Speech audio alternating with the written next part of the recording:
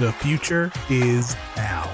Finding the No-So has never been easier. Subscribe to us on our new YouTube channel, follow us on Facebook, Twitter, and TikTok, and bookmark the new home for No Holds Barred, The Jenny Position, Wrestling Warzone, and all your favorite No-So podcasts at NorthSouthConnection.com. It's new year, new No-So. NorthSouthConnection.com.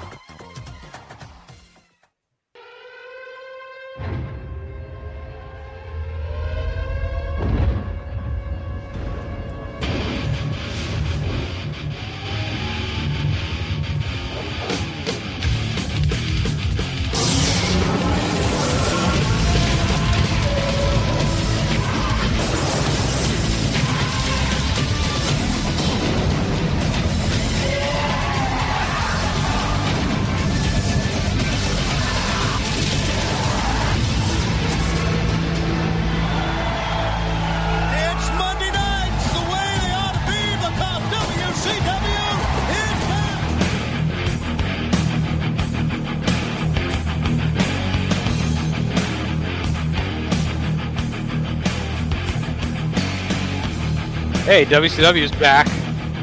So we here on the Wrestling Warzone know it's been a hot minute, but we are still here. Still going strong. It's a Monday Night Wars podcast retrospective series. I'm JT. That is Chad. If you are listening on our usual podcatcher apps, welcome back. And also, just letting you know, we are doing this on video as well over on YouTube. If you are watching on YouTube, we appreciate you checking us out there. And if you want to take a quick moment, just look right below. You can subscribe if you're not already subscribed. Like the video. Helps us gain some traction and build some additional viewership, which we'd appreciate to keep us chugging along here. Chad, how you been? I'm doing pretty good. Past the busy season at work, so ready to dive back in to the war zone. So is this feel like you're just going from one job to the next? Yeah, in some ways. auditing 1996 WWF can feel like it's war times. But, there you go. We're almost done with 96. Or weeks away. At least this time, if you say like 97, it's real good. I can get behind that. I am really excited for 97. I think it's going to be a lot of fun because we know Nitro is great all through 97 for sure. And I'm curious to see when that turns. Like it's going to come at some point. When does it really start to pick up steam? And we know there's a lot of good stuff. So yeah. We'll dive into that. Of course, we are going to kick off the evening's festivities with Monday Night Raw from December 16th, 1996, where the Ice Palace in Tampa, which seems like a bigger building than we're used to, I think, for Raw. So I don't know if we're already starting to see a little uptick maybe and switching things up. We're out of kind of the smaller doldrum buildings we've been in here and there. Maybe. What to see. Sometimes they do that. Like they had the Key Arena one in Seattle. So, right. I don't know. We'll see if it stays consistent or if the next turn. Interesting. They run the smaller shops or in your house, and then they go a little bit bigger for the Raw tapings. Yeah, that's been a little consistent. I mean, a couple of your houses had big buildings like Philly and Indianapolis, but yeah. Let me look real quick and see if the Lightning were here or they had to be. I mean, it's the Ice Palace, I would think. Yeah, had to be where they were playing because they started when. I don't even know when their inaugural season was. I think it was a couple years before this, I want to say, because... Yeah, it says this was their 5th season, so maybe like 92, 93 or something like that, 91, yeah, 92. Because that's when all that stuff happened. Like, the Nordiques moved, the Whalers moved, like, Tampa came around, the Panthers came around, Phoenix, Avalanche, like, Winnipeg left. Like, all that kind of happened in, like, that. It felt like a 5-year stretch from, like, Dallas, like Minnesota North Stars went to Dallas. I think that was like 92. So it all feels like between like 92 and 98, like all this stuff happened. Yeah, they were in the Ice Palace, which the names go through so many different names now. I mean, that's still where they're at now. Oh, it's crazy. I'm sure it's been cool name. Renovated. Oh, yeah.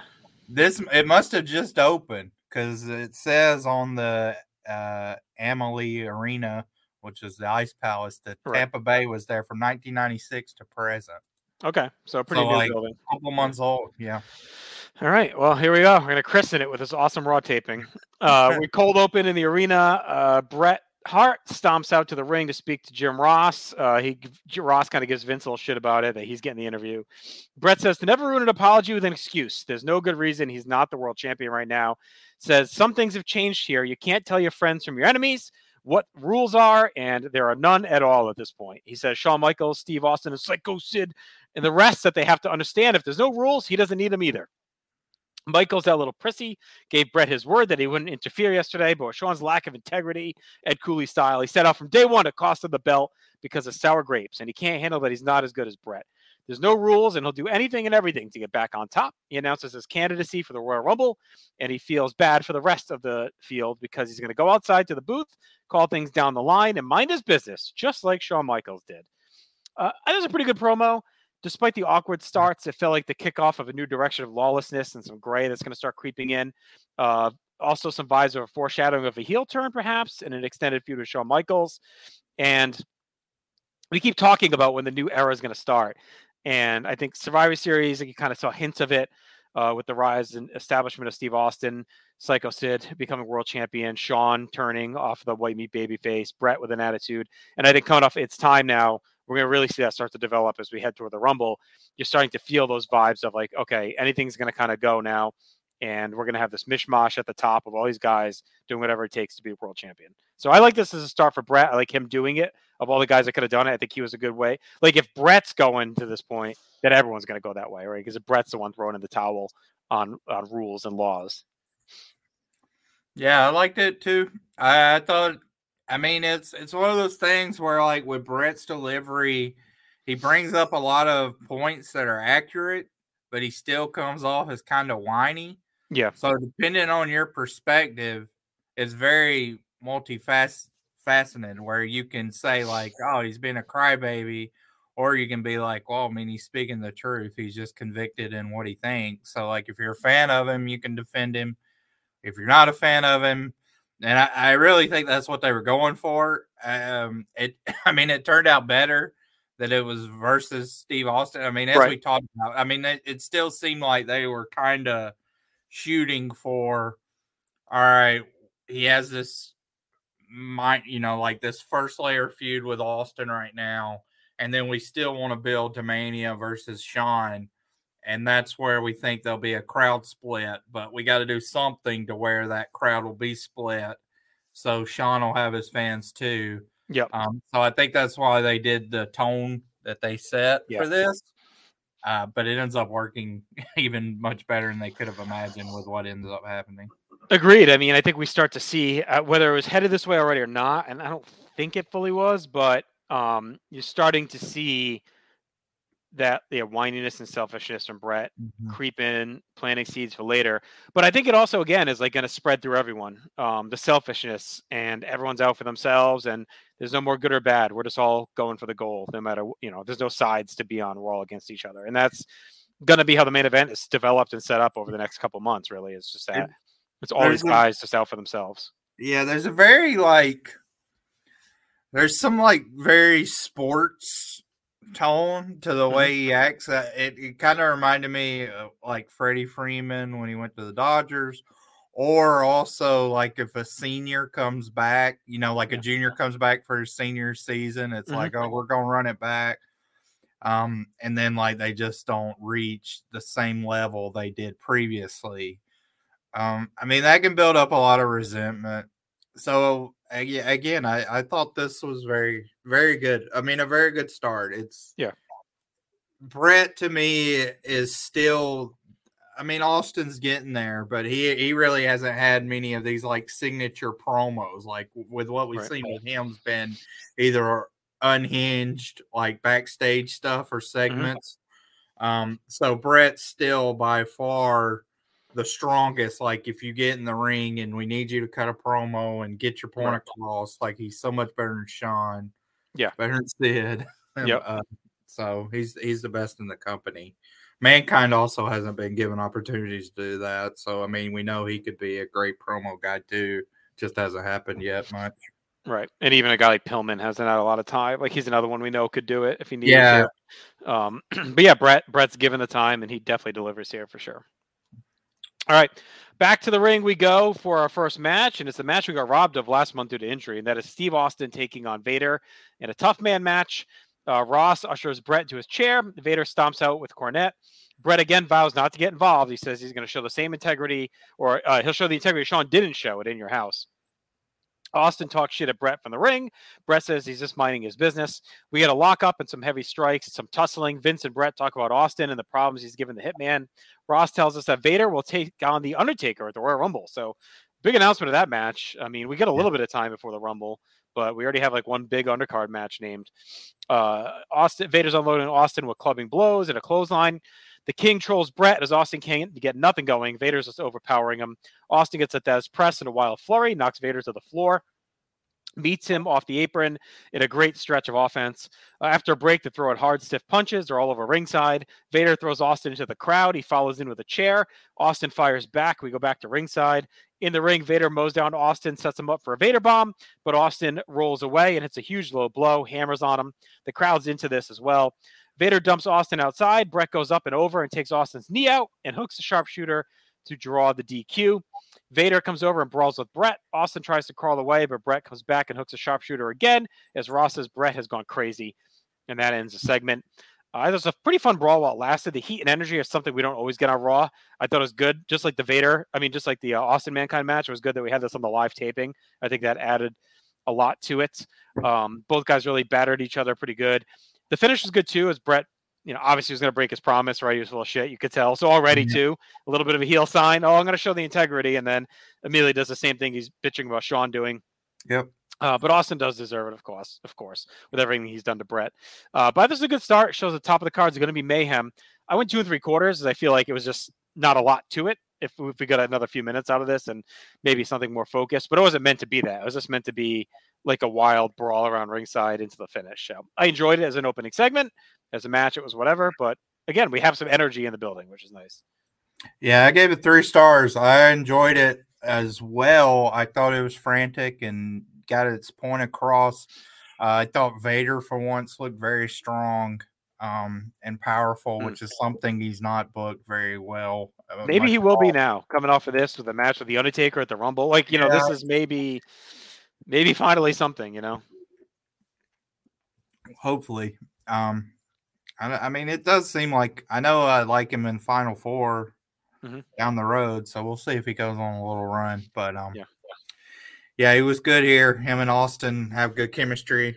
I mean, Austin, as we go towards the end of the year, we talked about it, and I think obviously like Shawn has the higher end matches between Mind Games and the Diesel No Holds Barred match, and depending on where you land on the Iron Man. But Austin also has the Bret match, and I mean, just from a TV and entertainment, Austin's the MVP to me at WWF in '96. It's pretty clear. And I think if you watch, we watched everything on Raw, but if you took a compartmentalized, compilation of here's Austin's run, one, you would see the progression. Because even with the Savio stuff, it was fine to good. It was just getting rid of DiBiase, and there was problems. But since really August, I mean, anytime he's been in the ring, it's been pretty electric, and there's been something frantic or exciting going on, which watching these full scope of these shows, it so enhances your enjoyment. That makes this 3-star match feel so much more important and engaging. And that when you're in a competitive environment is so important. Because even the Shawn matches that he has had that are maybe technically pretty good on TV, they haven't had that urgency to where, if you were watching this, to me, if I'm putting myself in 1996, sitting at home, I only have one TV, and I'm watching this match, it compels you, okay, let me stick with this and not see what's on Nitro. And that's just so important right now. So it's well done across the board. And Bret, I mean, this too, I thought did a good job of when Vader goes after Bret, it shows that just everything's kind of in disarray too. So they're really trying to create like a frantic environment. Yep. And that sometimes can seem a little scatterbrained with the booking, and I think that's true. Like, I mean, I think part of that's embedded in truth, where they didn't quite know exactly where they were going. They had a kind of hope for Mania and stuff like that, as we talked about, but there's still some moving pieces more than. I mean, like last year, the first year we did this, it seemed pretty clear that once Bret beat Diesel at Survivor Series, it was going to be, Bret versus Shawn. Like, it was headed that way. They did kind of the mirage with Shawn passing out, to try to stretch it out. But that's what was going to happen. Everything here seems more frantic, but again, like from the way things felt so sterile, I will take that. I will take a frantic booking. Yeah. And it feels like we're probably going to go to Bret, Shawn again in Mania. But to your point, it's not definite. Like, there's still a path to a Bret Austin rematch for sure, right? Yeah. Taker seems like maybe he's getting back into a main event mix a little bit. He's done with Mankind. He's fighting with Vader. Vader's getting elevated. It feels like we finally have some star power back. And that's something that's been lacking for a while now. And Bret coming back just adds to it. Like, we kind of needed that to get back over the hump. But when you look at it, Austin has now been fully baked and elevated over the last 3 months. So we have him as a star. We get Bret Hart back as a star. Michael's still a star. Sid has been elevated over the last 2 months as a star. Undertaker's always there with the star power. If they can get Vader back on track, and that's not even including Mankind. So it's like we're all of a sudden, from a company that 3 months ago felt like we had no big names and a bunch of just mid-card dudes that were never going to take that next step, feels like we suddenly have like a really deep main event picture with maybe 4 to 6 guys that could realistically main event WrestleMania. Yeah, even some of the guys that they were putting in the main event in the summer, like Bulldog and Vader. Yeah. What they did on this show and what they've done with Bulldog the past couple of weeks with his interaction with Austin, it almost feels hotter than when he was when they were fighting for the title. Yeah, absolutely. Absolutely. And even just guys like Owen and Mero, like dudes, you could tell they wanted to maybe elevate. Goldust had fallen off. So we were like that SummerSlam mind game stretch, we were lacking big time when it came to name, stars, and talent. I mean, we were on our third Taker Goldust match at that point. We were hurting. And as great as Mankind versus Michaels was, and Mankind had been built well, he still wasn't like a top level guy going into that match. It felt great because we enjoyed all his work and he had been putting on quality stuff with Undertaker, but he hadn't really been established yet. And you could argue he really still isn't at this point. But all right, we get in your house highlights from last night, including Vince's interview with Ahmed Johnson. We then go to the ring for our next match, which, believe it or not, we're still here for another taping. Razor Ramon and Diesel taking on the Godwins. So it felt like, man, we were like onto something hot, and now here we are back to this. I really think like Razor and Diesel, they just did these guys like no favors at all. And even if they thought they had some faith in them as young guns that had a good look and could work a bit, like they should have just had them ditch this stupid gimmick. Like just come out on this night here, be like, look, we did it your way, JR. We still didn't win the tag titles. We're not Razor Ramon and Diesel. Everyone knows it. Here's where Glenn J, whatever, and then maybe they have a shot, right? Maybe they can do something. But as is, like this gimmick is completely dead in the water.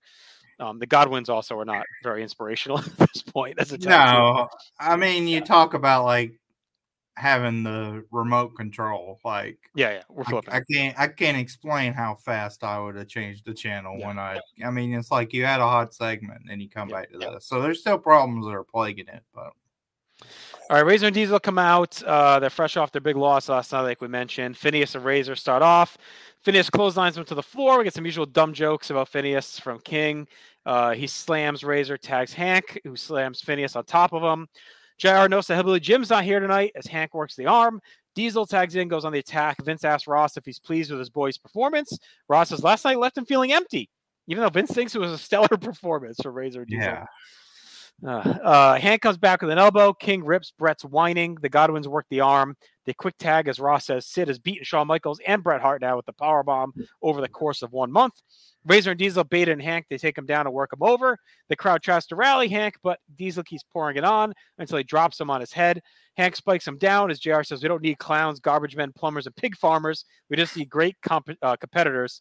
Pretty direct shot of the Godwins here. You don't usually see him like include the current guys. Usually just kind of shits on the stuff from the past. So be interested to see if that plays a role at all. Things break down, and all four go into it. Phineas drops his head. Ramon loads up to Razor's edge. Henry blocks and hits a slop drop. Diesel comes in, powerbombs Phineas, and Razor covers for the win. Again, it's kind of just whatever. The crowd was actually in it a bit, but it was slow and basic as usual with these four guys. I like the finish. I thought the powerbomb actually looked pretty good. The push rolls on. They win again. Ross seems checked out. He's like, done with these guys. They're no longer the flavor of the month for him. We brought him in, and he's done with them already. I went 1.5 stars. I actually thought the slop drop was it. I thought the Godwins are going to win, and even more of a burial for Razor Diesel, but they end up coming back and winning. So we'll see if they're going to keep them going or what. But, I mean, to be in the second match on a live taping the night after a pay-per-view shows you they're at least planning on them being players for another taping cycle at this point. I would too. I actually don't. I didn't think this was good, but I did think it just as a match. I didn't think it was as bad as it could have been. I mean, it wasn't exciting though. They announced Bret versus Razor for next week. King of the Ring 93, Royal Rumble 93 rematch. They love doing that, like saying it's gonna be Bret versus Razor to try to confuse somebody. I did think that King had one good joke in where he said he told Phineas that he was illiterate, and he said, "That's a lie. My parents are married." That was pretty funny. And then they say, like, it's pretty scary when Hank's the brains of the outfit. But you did have some stuff that, like we talked about, where Ross and Ross and Vince have to be on opposite sides. So it made no sense. Right. Where like Ross is actually critiquing them. And now Vince all of a sudden is defending them, saying, well, I think they've had a stellar performance. It's like, what these dudes have lost every big match they've been in. What's been stellar about their performance? That drives me crazy. And they even had help from Austin the night before. Well, like, you could argue they should have won over Bulldog and Owen. Like, they kind of did botch that chance, especially with Austin taking Bulldog out. Yeah. Like, I actually thought Ross being critical. I was like, okay. And then Vince just runs this like, well, I think they've had a stellar performance. It's like, oh, shut up, Vince. Like, no chance they've had a stellar performance. The heel Ross stuff is really lasted longer than I thought. Like, I really thought Survivor Series was it. I was surprised it's still going. I'm confident that after the Rumble it's gone, because after the Rumble is when we get 10-gallon hat JR from here on out. So I'm pretty sure it transitions a bit from there.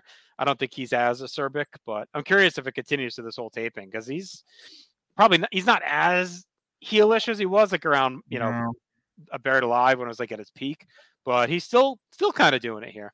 Yeah.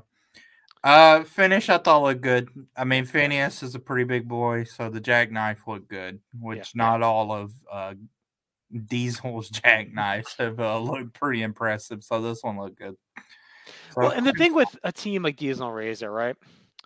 The two young guys, not a lot of experience teaming up. They're forced into this gimmick, and maybe they're starting to put it together. But the problem is the gimmick is so stupid, and they went so hard with it. No one gives a shit. So even if they're starting to get going a little bit, like maybe like their matches aren't too bad by this point, and they're getting some chemistry and they're figuring it out, it's too late. That's why I'm thinking like they should have rebooted them. And just maybe if they give them a fresh coat of paint, there's something there to them, right?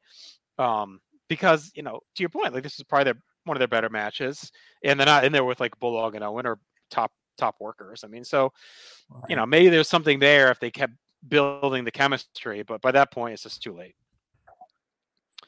All right, Sid is backstage. I mean, it's tough to know like when to pull the plug on something, but I think with the way that they failed, it was time. Yeah. It's time. All right. Sid is backstage. Vince congratulates him on his win. He talks about him beating Michaels and Hart with powerbombs in less than 30 days. Sid says nobody can beat him because he's the master, and anyone that takes him on will go down. Sid says the outcome at the Rumble is not in question, even in Shawn Michaels' backyard, as he thrives on adversity and will be a sweet victory. Vince brings up Jose Lothario, and Sid reminds him what happened at MSG, tells him to stay home. We see Shawn standing around backstage as we go to break. That's a pretty basic Sid interview. I think they're trying to do their best to keep him simple, to the point, quick, not start rambling and losing his train of thought. Just, play it simple, right? You're a monster. You're confident. You're the champion. You're going to kick ass. And like they're leaving it at that right now. Yeah, I like that he told Jose to stay at home. Otherwise, it was pretty basic. And I thought when they showed Sean in the bag, he looked annoying. So, Yeah, not great. We'll see how that plays out.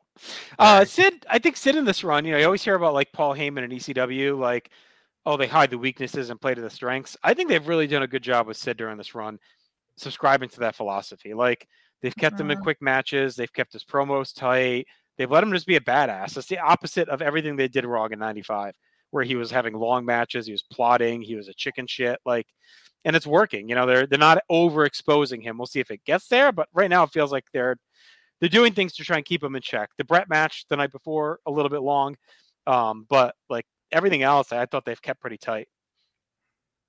Yeah, I mean, he's a champion, so he has to be featured. I don't know. We'll see. To me, it feels like he's kind of peaked. He peaked at Survivor Series, and then we can see if he gains some momentum going forward. But he's going to have to be a heel into the Rumble. I mean, that's obvious, right? So we'll see how that affects him. If they could pull that off with how over he's been, because they're not going to have it split. And that's why they're running San Antonio, right? And doing this match was to get Sean back on the face side. Yeah. So I don't know. I mean, he's been all right. I mean, I think they've certainly not overexposed him, but he's also someone that it's always difficult for me. Like when your champion's not one of your 2 or 3 most interesting characters, and he's not right now. So. All right, we get a Full Metal album ad, and then we get a hype graphic for the Royal Rumble coming on January 19th. Shawn Michaels is backstage. He chats with Vince about Sid's confidence. What it would be like to be publicly humiliated in front of 70,000 fans. Shawn says he's been humiliated a number of times already, but it's in his backyard. Lothario is a legend there. They don't like what Sid did, but he doesn't cry over spilled milk. His problem is what Sid did to Lothario, but he's going to take his belt back along the way. He won't cry and whine like Bret has. And Vince agrees. He says, yes, Bret did whine earlier.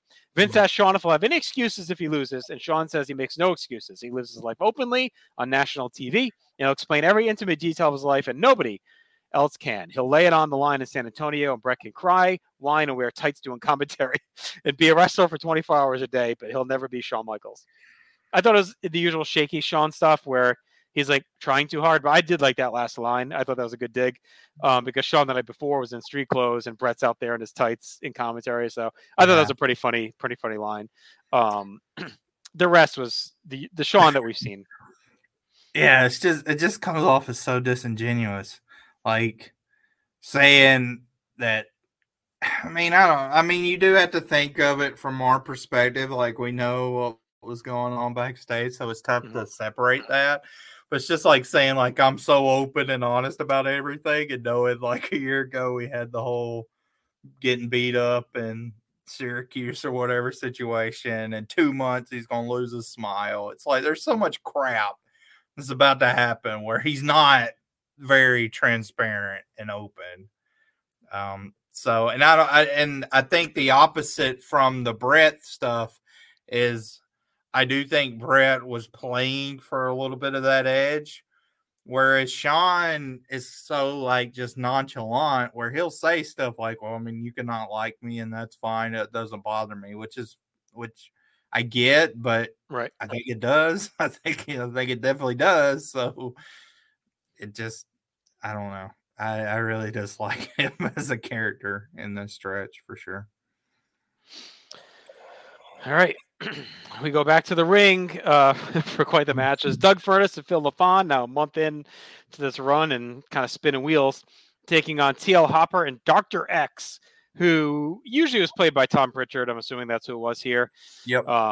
We join in progress. LaFon is smacking X around. JR says Dr. X is a newcomer. Furnas chucks Hopper around with ease. He grinds him down and works the arm. We get a lot of Sid, Bret, Shawn talk as Furnas and LaFon dominate the match. Furnas hits a nice spine buster. He tags LaFon, but Hopper is able to pancake him. JR says Hopper has been around the block, and King makes some toilet jokes. X hits a nice gut-wrench powerbomb, chops away. LaFon counters with a snap suplex. Furnas comes in and cleans house with a tight scoop power slam on Hopper for 2. Things break down, but LaFon murders Hopper with a head and arm German. And just a gross bump by poor Tony Anthony here. Probably didn't want to take this at this point in his career. Fun squash. there with Furnace and LaFon getting the win. Just two guys Furnace and LaFon could chuck around and show off with. So I thought they made the right choice putting these guys in there at this point. I ended up going 2 stars. If you're gonna get guys to bump around, Tony Anthony and Dr. Tom aren't the worst choices. So don't say I'm not fair because I like all 4 of these guys. I want a 1.5 on this. I mean, it was all right for what it was.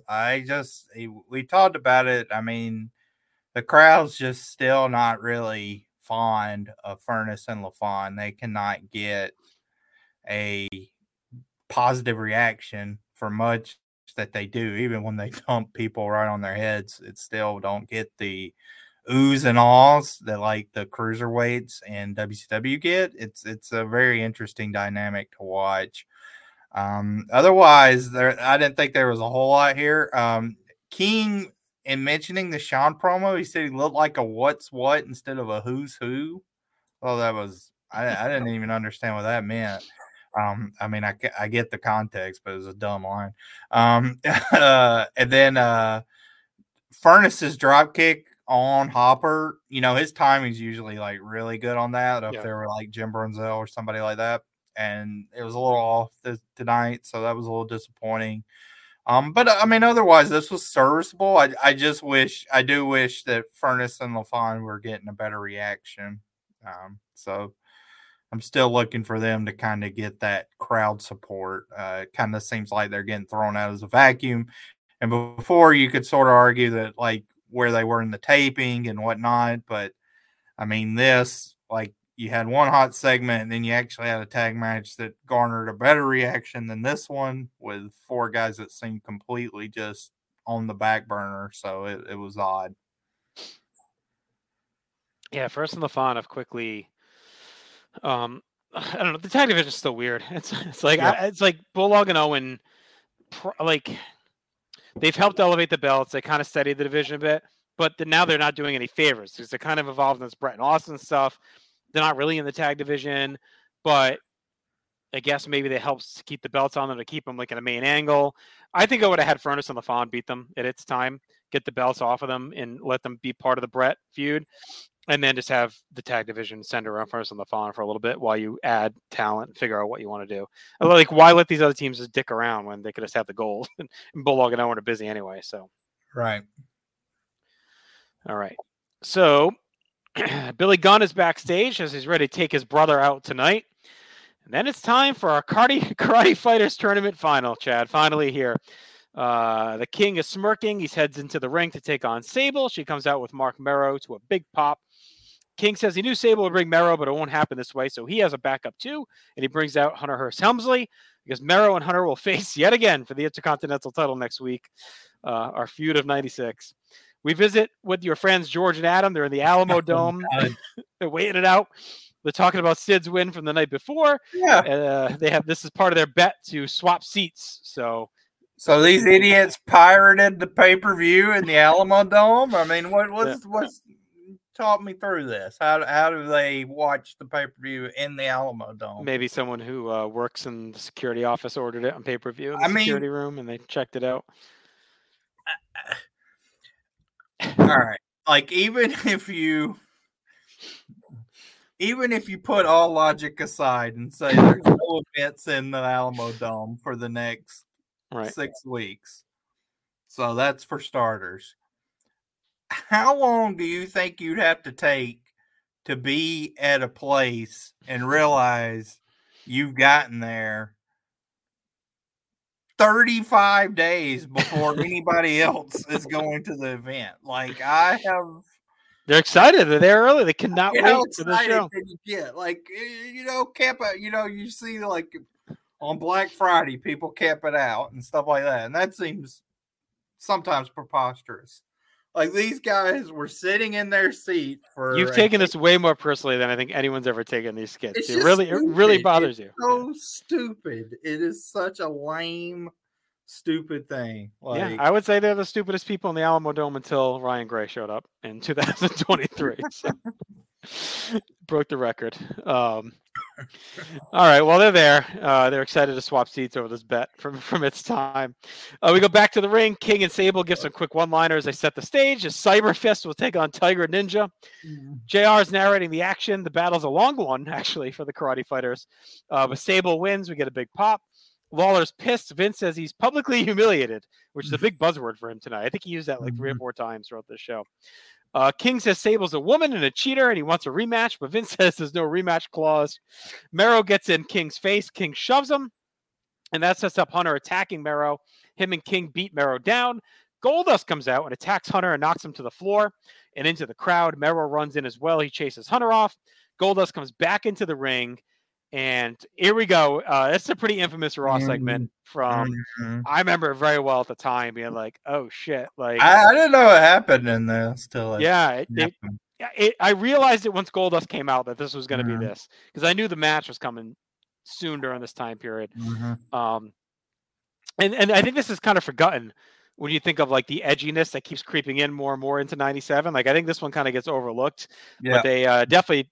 This is like the edgiest Goldust has been in a bit. So he gets in the ring and King calls him a freak and says, "What's the big idea?" He has no beef with him. He doesn't get Goldust issue with Hunter. King says Hunter made a pass at Marlena. He's a handsome guy with a lot of money. He's the Intercontinental Champion, and Goldust should be happy that a real man would make a pass at her. King says he doesn't mean that Goldust isn't a man, but you know. And Goldust says, "What? What am I? A what?" And King keeps dancing around it, takes the mic kind of sheepishly and says, "Queer." Vince is ready to bail out, but Goldust stares at King and gives the very famous "no" and then punches him. Marlena comes in. Goldust kisses her hand. And it feels like this is the official Goldust's straight character now, and he's with Marlena romantically. It's kind of been teased that he was ambiguous for a long time with all the mind games and everything, and they really leaned into a lot of that. But this is kind of now where it's like, all right, that's no longer a thing. He officially made that statement to King. If you're gonna have anyone do it, King's probably the guy, I guess. So tasteless as ever. Yeah, I mean, it was a memorable segment and edgy. I could see there being issue with it, with them, the way they play it as usual. But in this time period, you're probably not going to get that flack. Yeah. Vince had some doozies on commentary throughout all this. First he has the audacity to compare Sable versus King in the karate final to Billie Jean King and Bobby Riggs, which is just, a seminal sports moment you always hear about. And this is a seminal sports entertainment. Yeah, I don't hear ESPN mentioning the 1996 Karate Fighters tournament very often when they talk about sports equality. And then Vince doubles down on that by saying no king has ever been beaten by any woman. So there you go. Do you think that I would guess that the tournament was fixed, right? You think that Sable's I would think so. Person was glued they down. Probably strapped hers down or whatever. Cyber Fist. Was that an inside joke that Sable was Cyber Fist? And then you get the stuff with Goldust right after King makes his remarks. Vince is like, "Well, we've come this far. We might as well stay with it." So he's like kind of presenting us. Because I do think that's a little bit of a difference in now we've kind of established Vince as the owner. Mm-hmm. So, like, if he's letting this crap happen on his watch, like, how is he dictating that? And that's a role that really, like, he leans into more and more until we get his complete heel character where he's like, "We lost all control." You know, he tries to regain control or whatever. Otherwise, I don't know. Do you think it was needed for the Goldust character? Or you think it was just something to like be push the edge? I don't think it was needed. I think they want him to obviously turn face to try and mix it up because he's just been dead in the water as a heel at this point. He's got no heat at all. I think they just went about it in a different way without blatantly saying no. Like, just have him start treating Marlena like his girlfriend. Like whatever. Like, just And on commentary, like, "Oh, Goldust had us all fooled," whatever, and like that's fine. Like he was using mind games to try. I don't think you need a king to directly do the accusation, right? Yeah, And then right. So it's definitely a memorable segment, and like I said, they were trying to obviously get Goldust onto the face side, which I think it's crazy. This fucking guy's only been around like not even like a little over a year. I mean, he came in so hot. He was our MVP through April on Raw. Yep. And then just completely hit the skids. Like it was quick. Quick. That Ultimate Warrior match at Good Friends, Better Enemies almost is like, it's almost like everything down from that. Because even like the Ahmed stuff was, it was fine. That was probably the high point from April on, but the Taker matches never really clicked for us. I mean, I think fine, but I mean, we're sort of in the weird position where we've had people argue that those are like really good, and then you see like the Scott Keith reviews where they're really bad, and we're kind of like, I mean, we're in the middle. But I mean, I don't think you could say like they were outstanding. I didn't. The highlight was definitely the rigor mortis promo when he's on top of Taker in the ring. Right. And then we had the weird stuff with Mankind with the mommy that didn't really go anywhere with Sable and all that. So anyway, we'll see if the face turn gets them going. We get a special little gift from the WWF Carolers led by Classy Freddie Blassie. Power bomb. Yeah. I mean, this was fine. Yeah. Better than George and Adam. I'll tell you that. Yeah, it was cool. It was a holiday theme. And now here we are. Brother versus brother. The brothers Gunn. Bart versus Billy. We've been waiting for this for months, Chad. This explosion of the Guns has been coming. 3.5 years as a team. Vince says Hunter faces Mero next week. The title can change hands by DQ or count out. So we'll see. All that tells me is that Mero's going to fucking job again. We get both Guns, and they both use the smoke guns theme, which is funny. Are they fighting for custody over the theme? The winner gets the theme? It was weird. You should just give him Billy like something else or whatever. Or just have him come out with no theme for this one night, We also find out again Bret Hart takes on Razor Ramon next week.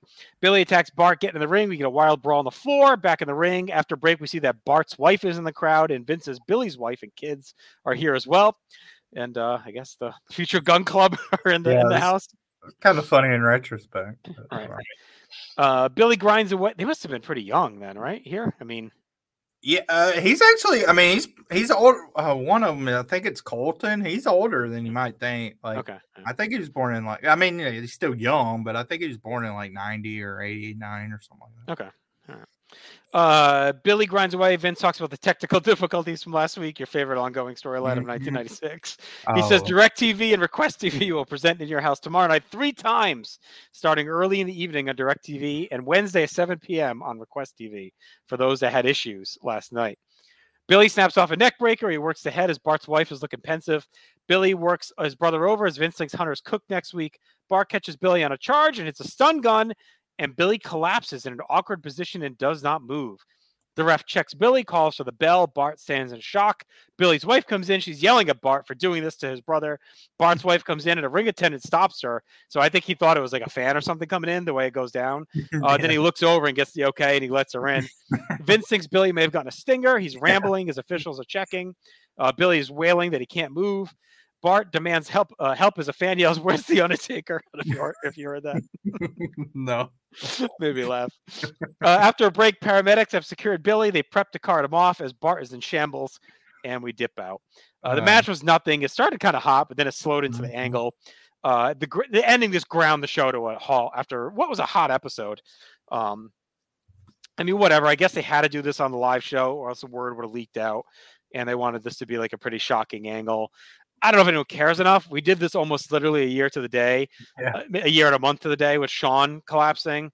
And I don't know why we're going to this ruse, by Billy to get his brother back. So is it a work or is Billy really hurt by Bart and he's going to try and hold it over Bart's head? Like, what's the angle going to be?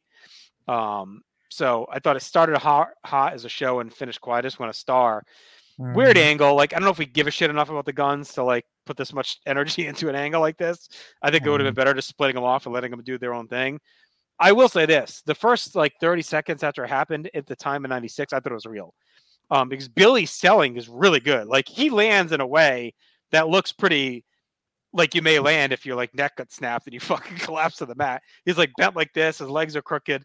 Looked like Vecna just snapped him in half. So I mean, it looked like it was possible, but then as soon as Billy's wife is yelling at Bart, like it's obviously an angle. So I don't know where it's gonna go, but we'll see. I'm curious if they're gonna play like he really hurt him, or if it was like Billy Roos, which would be an odd way to go about it. Yeah, I didn't like this. Star for me too. Pull apart before the break was good. They come back from the break, they're completely blown up. Billy on top sucks. Like he just sucks as a heel on top. And then the finish, you described it. I don't know. I didn't really understand what it was. I mean, Billy's gone for a while, and then he comes back pretty much repackaged. So, well, they do. I think they do a couple angle shots with him, like where he's in the hospital, and like Bart. They play up that Bart is like feels bad and awful about it. So I don't know if it was meant to be something where they were gonna like I said, Billy was gonna like play the guilt trip and like hold it over Bart's head and make him like team. Like I think maybe it was going somewhere like that, and then they just decided to scrap it and move along, because I don't think they ever really go back to it after like a few weeks of like health updates and Bart feeling guilty. I think they just move on as like 97 goes. But yeah, Billy, I think he comes back like right after Mania, I think. Just seems like a lot of momentum killed for him. Yeah. I mean, Dr. Vince is in the house because he immediately calls it a stinger and says it's. And then another thing, he says it's a stinger.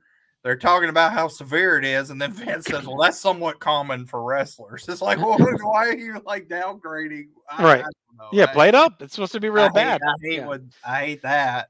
Right. It was just a weird thing, and nobody knew what to act. And then, as the viewer, you're just like, right. It was too well, and it was too recent to the Sean thing, where it was like, all right, we just saw this, guys. Like, let's do something else. Well, and the time of year, it's like recent, but it's like exactly around when Sean did it. You know, what was that, the night after Survivor Series? Like, you know, so it's basically a year later. You're doing like the same angle, ending Raw, a collapsing injury. Like it's the same. You're just doing the same thing. It's just less heat because no one gives a shit about Billy Gunn.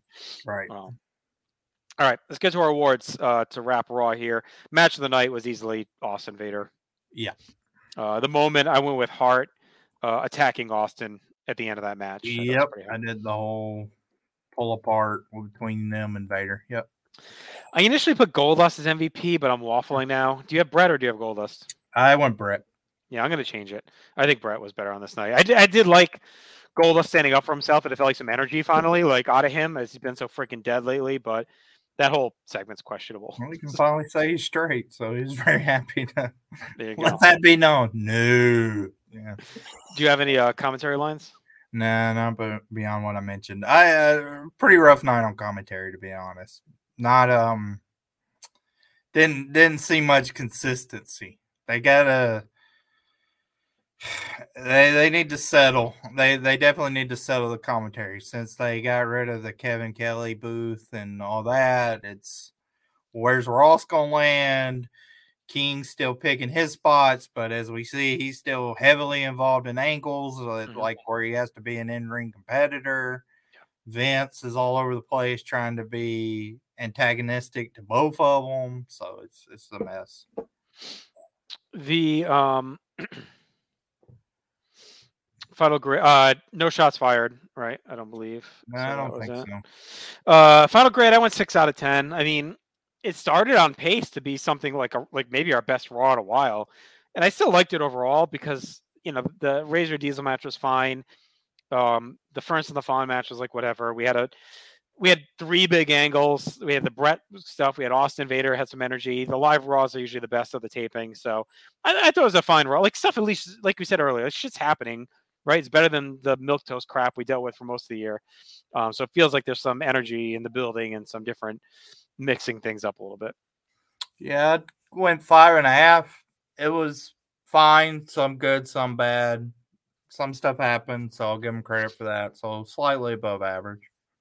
Debuts, I just had Dr. X. Yeah, I think Dr. X is the only. I don't think any dropped angles I noticed. Well, Goldust being gay. Yeah, but that wasn't dropped. I mean, that was a Okay. change in character, I think. If they had just changed it without saying it, maybe it would have been. But I mean, they went about it directly. So. Gotcha. All right. So that'll do it for Raw. We're gonna have a Nitro, but just a reminder, if you don't mind taking a minute, if you haven't already, if you're enjoying this or you're just checking in, just subscribe, like the video, share it around. We have a lot of cool content out there on North South Connection that we'll talk about a little bit later. But if you don't mind just helping us out with a little sub and a like, we'd greatly appreciate it. So, all right, Chad, why don't you take us over to TNT? What's going on Nitro? All right. So Hogan's still in the intro. Mm-hmm. Surfer Sting. So no change there. We're from Pensacola, Florida tonight. So home of Jennifer Smith. So, there you go. There you go. And almost immediately, here's a minor change. Tony and Larry are at the main announcer booth now. Yes. So we talked about that since Bischoff's heel turn, how it kind of been awkward as they transitioned into hour two.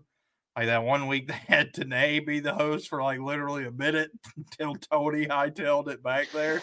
Do you think they were doing that because they were still thinking they were going to have the NWO Nitro, so they would have Larry and Tony at ringside, and then the NWO guys would be in the booth? So maybe that's why they like hesitated to change it. I mean, maybe. I mean, I think they thought that like, I mean, we essentially had NWO Nitro this episode. Right. Yep. I think they thought long term that Larry would just be gone and would be doing Saturday night. And then if they thought he was going to get involved physically, which they seem to be teasing. But yeah.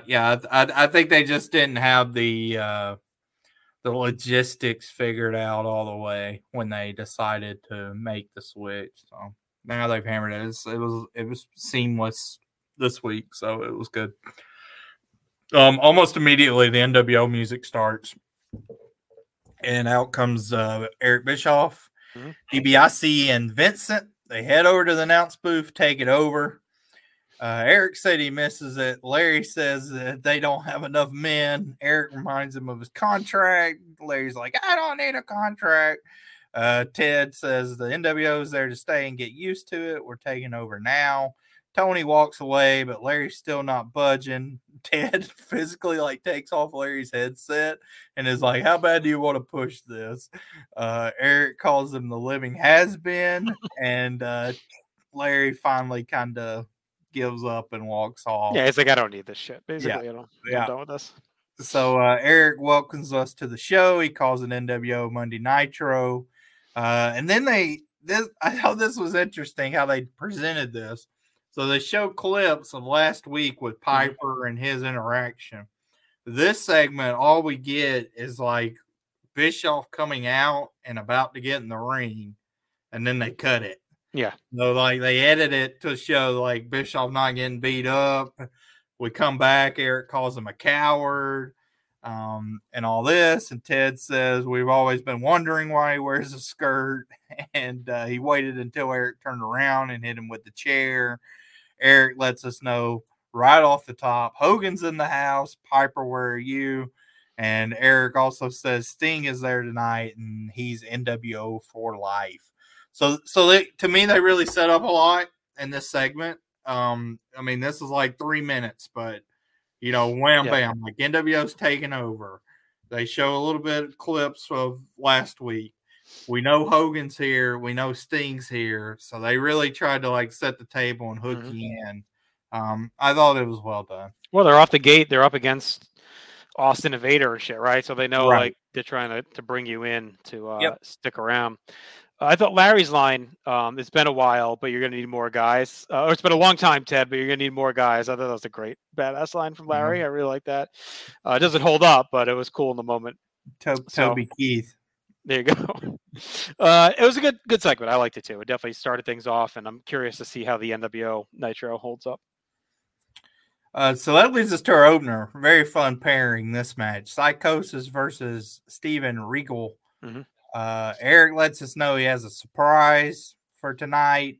Regal's jawing at the crowd. A USA chant breaks out, which I always find funny when there's two non-USA competitors wrestling, but there you go. Regal starts off with some arm work. Psychosis kind of floats it over. They go back and forth as we head to a break. Just a cool note of continuity that I liked.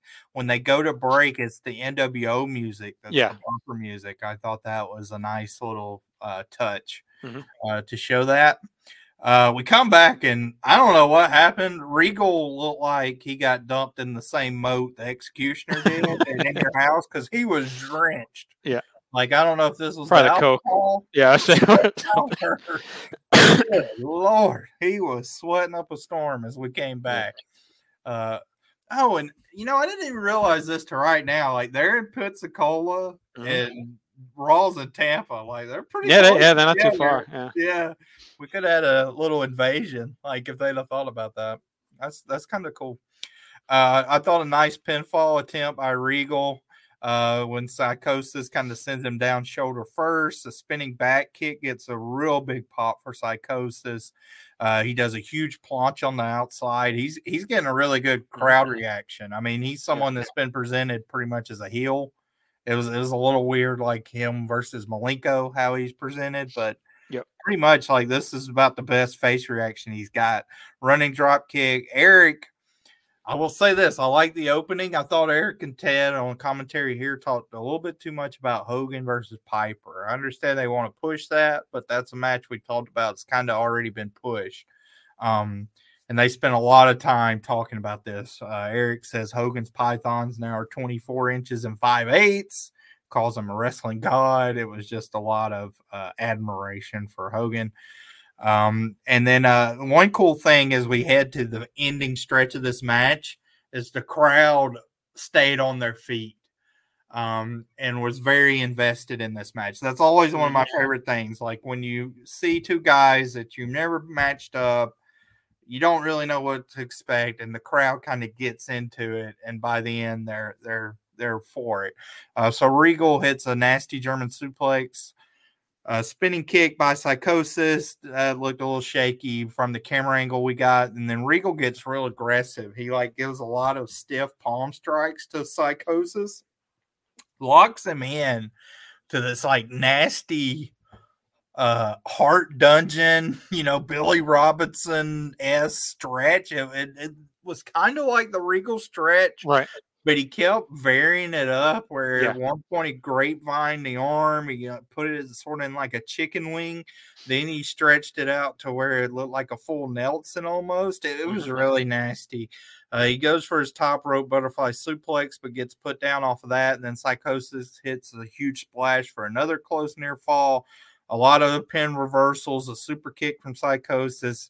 And then Regal gets aggressive again, sends him down quickly, and locks on the Regal stretch for the win. So I thought this was a really good opener. Really exciting match. Could a little bit of a styles clash, but this is like the WCW that I love from this era. You got these two guys that can work. They gave them enough time. There wasn't necessarily a huge story built in when they came out there, but they still put on a very exciting match that got you invested. You wanted to see who won. And that was that. So I went 3 1/4 for this one. I enjoyed it. Yeah, it was really good. And thank God, a break from the Duggan, Pittman, type openers that we've had on and off for a bit now, kind of back to where we should be with the hot openers, with the talent that they have. I thought the commentary here all was really good too. You didn't mention too much of it, but, Bischoff says Sting is NWO for life. He's going to take on Rick Steiner tonight. DiBiase does a nice job. Talks about Regal defending the TV title on a recent European tour. Bischoff mentions that the contracts or the wrestlers and officials and broadcasters now will convert on Christmas. So they've added a few days to the original timeline. Bischoff says they've gotten calls from over the world, people trying to join the NWO, and they're going to have a surprise tonight with a new international star in action. He says New Japan has become the minor leagues for the NWO. Bischoff talks about all the athletes that are in the NWO, the members of the Steelers we've seen, AC Green, Kevin Green, he says, is even NWO. A cool little tidbit, too, where Bischoff says Regal recently impressed him at a Christmas party, that they'll meet up soon. So, I don't know. I don't know if this is a real story. Like, did Regal get hammered at a Christmas party maybe and like make a scene or something? But I thought that was a cool attempt. DiBiase calls Piper a B movie star. So just like a lot of good digs all through this. A lot of talk about Nick Patrick throughout. DiBiase says, can they play taps on bagpipes, which I thought was pretty funny. Starrcade. Bischoff does mention Starrcade is sold out. So just a lot of commentary throughout that really hit between Bischoff and DiBiase. You're actually a pretty good pair. Great opener, I thought overall. The crowd was digging it. Both guys are on point. Regal grinding, bouncing around. Psychosis never stayed still. It's really good chemistry, and you don't usually get that with Regal. Styles classes with Regal usually get ugly, but this one did not. Psychosis kept going, some unique offense. The finish was awesome too as Regal just grinds through the win. I thought it was a hidden gem and a hot start. I actually went 3.5. I really like this a lot as an opening match. So that'll put it as an official Wrestling Warzone hidden gem. There you go. I feel like this is one of the ones that really fits the name of that too, because I don't think this is one no, definitely. I didn't. I mean, I vaguely had a memory of a Regal Psychosis match, but I couldn't have told you when or how it happened or what it was. They may have another one. They I do. feel like they do in 97 sometimes. So. Yeah, they have another one, I think, in a couple of weeks. Yeah, so I know they do because our good friend Will from Texas put both of these on the 96 yearbook. Big Psychosis mark. So it was better than the Undertaker Goldust matches he put on there as well. So there you go. Our next match is Chavo Guerrero Jr. versus Big Bubba. Big Bubba. Big Bubba. Ted mentions that Bubba's wearing black. Bubba pounds right away. Chavo gets a drop toe hold and a suplex. Bubba's kind of rocking back and forth on the ropes. Bubba catches Chavo going for a plancha, slams him to the floor. He gets a clothesline, but he misses a splash. Chavo fires away with some punches, forearms, flying knee. He gets a flying forearm as well, and Bubba's really teetering, but not off his feet yet. He goes for a Rana, and the momentum takes Bubba backwards for a 1 count. Then Chavo hits the butt, which I don't recall him using much, but it looked good here. Like he really connected. Well, Bischoff and DiBiase don't like it. They're like, "What is that? A butt bump?" So that was funny. Eric even says, "Like, what the hell was that?"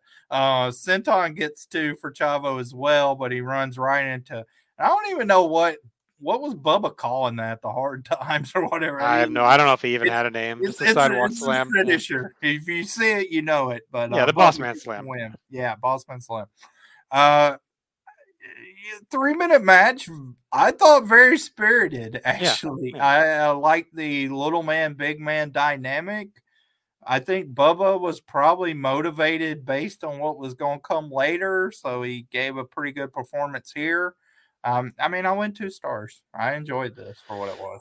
I went 1.5. Yeah, it was fine. Squash City, honestly, just dominant win for Bubba. So you can tell they obviously are kind of building him back up a little bit here toward the end of the year.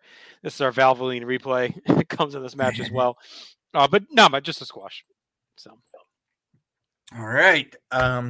So then we come back. Eric lets us know that it's Ted, the $1 billion man, DiBiase. And it's Masahiro Chono comes out with Sonny Ono. We get the great Japanese music that we talked about that Akira Kudo had, and many more, I'm sure, Japanese talent. So Gene does an interview with Chono and Ono. Eric and Ted already are hinting on commentary there's something Sonny doesn't know, and someone's gonna let him know what's up. This is gonna be great. So Gene says that Chono, he's been informed. I guess he's got the scoops. So call the hotline. Gene lets us know Chono hasn't signed a contract with New Japan Pro Wrestling. Sonny lets us know he's helping him as his agent. He's negotiating with New Japan, and he reveals a New Japan shirt. Pretty much at the same time he does that, Chono unzips his jacket, and he's got a NWO shirt on. Ted loves it, along with Eric commentary. Surprise, surprise. So then Ono and Chono argue in Japanese. Gene's like, what did he say? And Ono's trying to spit it out, saying Chono said something about the NWO, but Chono grabs Sonny Ono, shoves him down as he walks to the ring. Eric and Ted are just cackling on the commentary. They let us know the NWO has gone international. So, I mean, we talked about like the NWO expansion and their hits and misses. Really, I'd say their only miss still to this point is in Wall Street. But I thought this was a hit, and I love the way this was presented. I mean, Chono's a cool guy. He looks like a badass. Like he fits in the group. For sure. Like the New Japan tilt to it's a little fuzzy. Like where is he in Japan? He's not with New Japan. Why is Ono suddenly representing him to go to New Japan, but he's here? Like I don't like the reason, the rationale to get him here was a little cloudy. But then when you realize it's a setup, it's like, well, who gives a shit? The NWO just fed Tony Ono some bullshit and made him think he was getting a payday from this guy and fucked him up. We do get a classic Gene in English, you idiot, to Sonny Ono. Before Chono, he basically gave him like a shirt wedgie. It was weird. Yeah, I think he was trying to rip the shirt, but he kind of just like pulled him up by it. Yeah. But no, it was a good segment. I mean, like you said, Chono's a good addition, and they're going to play it up now that they're invading New Japan. NWO's worldwide taking over.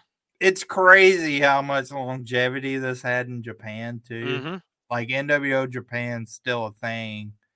Like when the Millionaires Club is hanging out in WCW. So like they outlasted the Stevie Ray and Vincent fighting for the rights to the black and white in a couple of years. A guy in the crowd had NWO. Now did he get his head shaped? Did you see this? I couldn't tell whether he was bald and he just took like a big Sharpie and put NWO, or he had his I think he shaped it into his head. Okay. Quite a commitment to the craft. So there you go. So this is Chris Jericho versus Masahiro Chono. Cool match on paper. Jericho's on the outside. Ted says he's wondering what happened. Series of kicks from Jericho, but Chono comes back with a Kuza kick. Down he goes. Action spills to the outside. Ted lets us know Chono can handle it. He's fine. Good inverted atomic drop. And then we get Eric doing the most brutal Japanese accent I've ever heard, where he talks about a phone call he had with Chono, where Chono said he wanted to go NWO. This was straight out of Paul Orndorff WrestleMania 2 playbook here. Chono gets the boot up on a Jericho charge in the corner, superplex by Jericho. Eric says, here was a big shots fired here. So Eric says people were mad in Japan like McMahon was when Lex Luthor came on board. Then he says he watched the pay-per-view last night and enough is enough. That's it. Basically saying throw in the towel, guys. It's really shit's so bad. Like enough. Don't make us watch anymore. Jericho misses a top rope spin kick. Then misses a charge and spills the outside.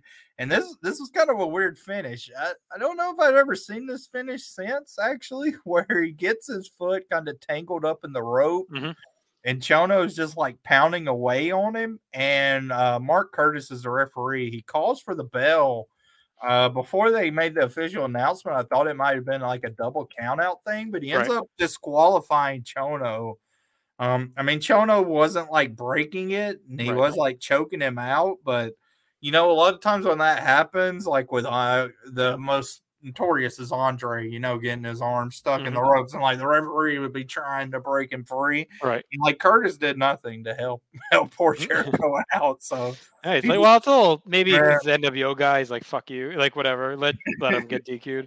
He just called for the bell. As a match, I thought this was very solid. I mean, it's more of an angle to kind of introduce Chono into the NWO than a match itself, but Jericho was able to show some fire, so I went 2.5. Some good jokes from Bischoff and Ted too, how Jericho barely beat a ref and all that. It's like to kind of downplay him. Bischoff gets the classic Masa, he's my hero Chono. He'll shorten that to Masa, my hero Chono going forward, but that's a pretty famous one. Ted said Chono is IWGA tag team champion, so he botched that. Bischoff. And here's probably if we did a most 90s category, this would get it. Bischoff implores people to order Starrcade early to avoid wait times. Yes. So they're kind of all over the place with the commentary. They're ripping guys, they're putting over guys. Bischoff is still kind of having to sell the pay-per-view. So he's like kind of going into shill mode throughout. So I actually enjoy the commentary. I think they've been good, but they're definitely a little bit scattered in the direction. Bischoff says you can give Starcade as a Christmas gift to all your friends and family. Then, like you said, Bischoff keeps doing the Japanese accent. DiBiase just loves it. He's all in on this casual racism. We get more shots at Luger. And then into the finish where Bischoff says Chono's not used to these American rules. So we can batter a guy in the ropes, I guess. Right, of course. I thought this was fun, though. We're getting a lot of time in the ring tonight. So that was cool. And guys that can work. Jericho hung in. It's a good start for Chono. It was a gun for the NWO. Shows that he's ruthless, and Jericho's gutsy. Just took the shit kicking until the ref called for the bell. So I went 2 3/4. I thought this was pretty good. And I enjoyed the entire Chono angle and match. I thought it was a good segment. Yeah, that alone is probably, outside of maybe Bret's promo, like better than anything we saw probably on Raw. And this is probably like the 4th most important thing on the show, maybe, Yeah, agreed. Did you ever have the busy signal when you tried to call for a pay-per-view? I think by the time I was ordering myself, we had the box where you just press the button. Right. At least I think, because we used to go, I went to my cousins for all of them until like WrestleMania 11, pretty much, other than like Survivor Series for my birthday. And I think even those we ordered a couple days in advance just to have them because we were having like friends over and shit. So by the time where it was just like me every month ordering them, I think we just hit the button. Gene also called Sonny Ono Jerry Maguire. I meant to mention that Jerry Maguire reference. Very 96 reference. I'm pretty sure Jerry Maguire is the first rated R movie I ever watched. Nice little Chad bit of trivia. It's the first one I remember, like actually sitting down and watching. WCW Saturday Night, following an airing of A Christmas Story. So this was back before they did it for 24 hours, I guess. Do you know when that started? Does that feel like a mid-2000s thing? I mean, this feels like it would have been early for it, but I want to say it wasn't too long after this. Okay. I want to say, well, and this is TNT. I think it's TBS is where it starts on. So maybe this is here. Well, this is Saturday Night. Oh, I'm sorry, Saturday Night. Yeah. I remember it being a thing like in the late 90s. I feel like already. Okay. I'm sure Sean Kidd will correct us on the exact date. He's got it ingrained in. We didn't get any matches for WCW Saturday Night. We got Hall and Nash in a handicap match. So, I mean, they're 2 big stars. And then Jeff Jarrett, Diamond Dallas Page, who Bischoff mentions, I need to talk to that guy. Which, we got no Page here. This is maybe the first show in a while Page wasn't on, I think. So, yeah, it's been a while. No Page. Yeah. Scott Norton, Eddie Guerrero, and M. Wall Street. So that's your lineup. All right, real quick, I pulled up the stuff on Chris's story. Here we go. All right, so the marathon. So they started showing it in 1987. Was the first airing. The film premiered on TBS and local TV stations in December of 87. 89 and 90, TBS showed it on Thanksgiving night. 91 and 92, they started airing it the night after.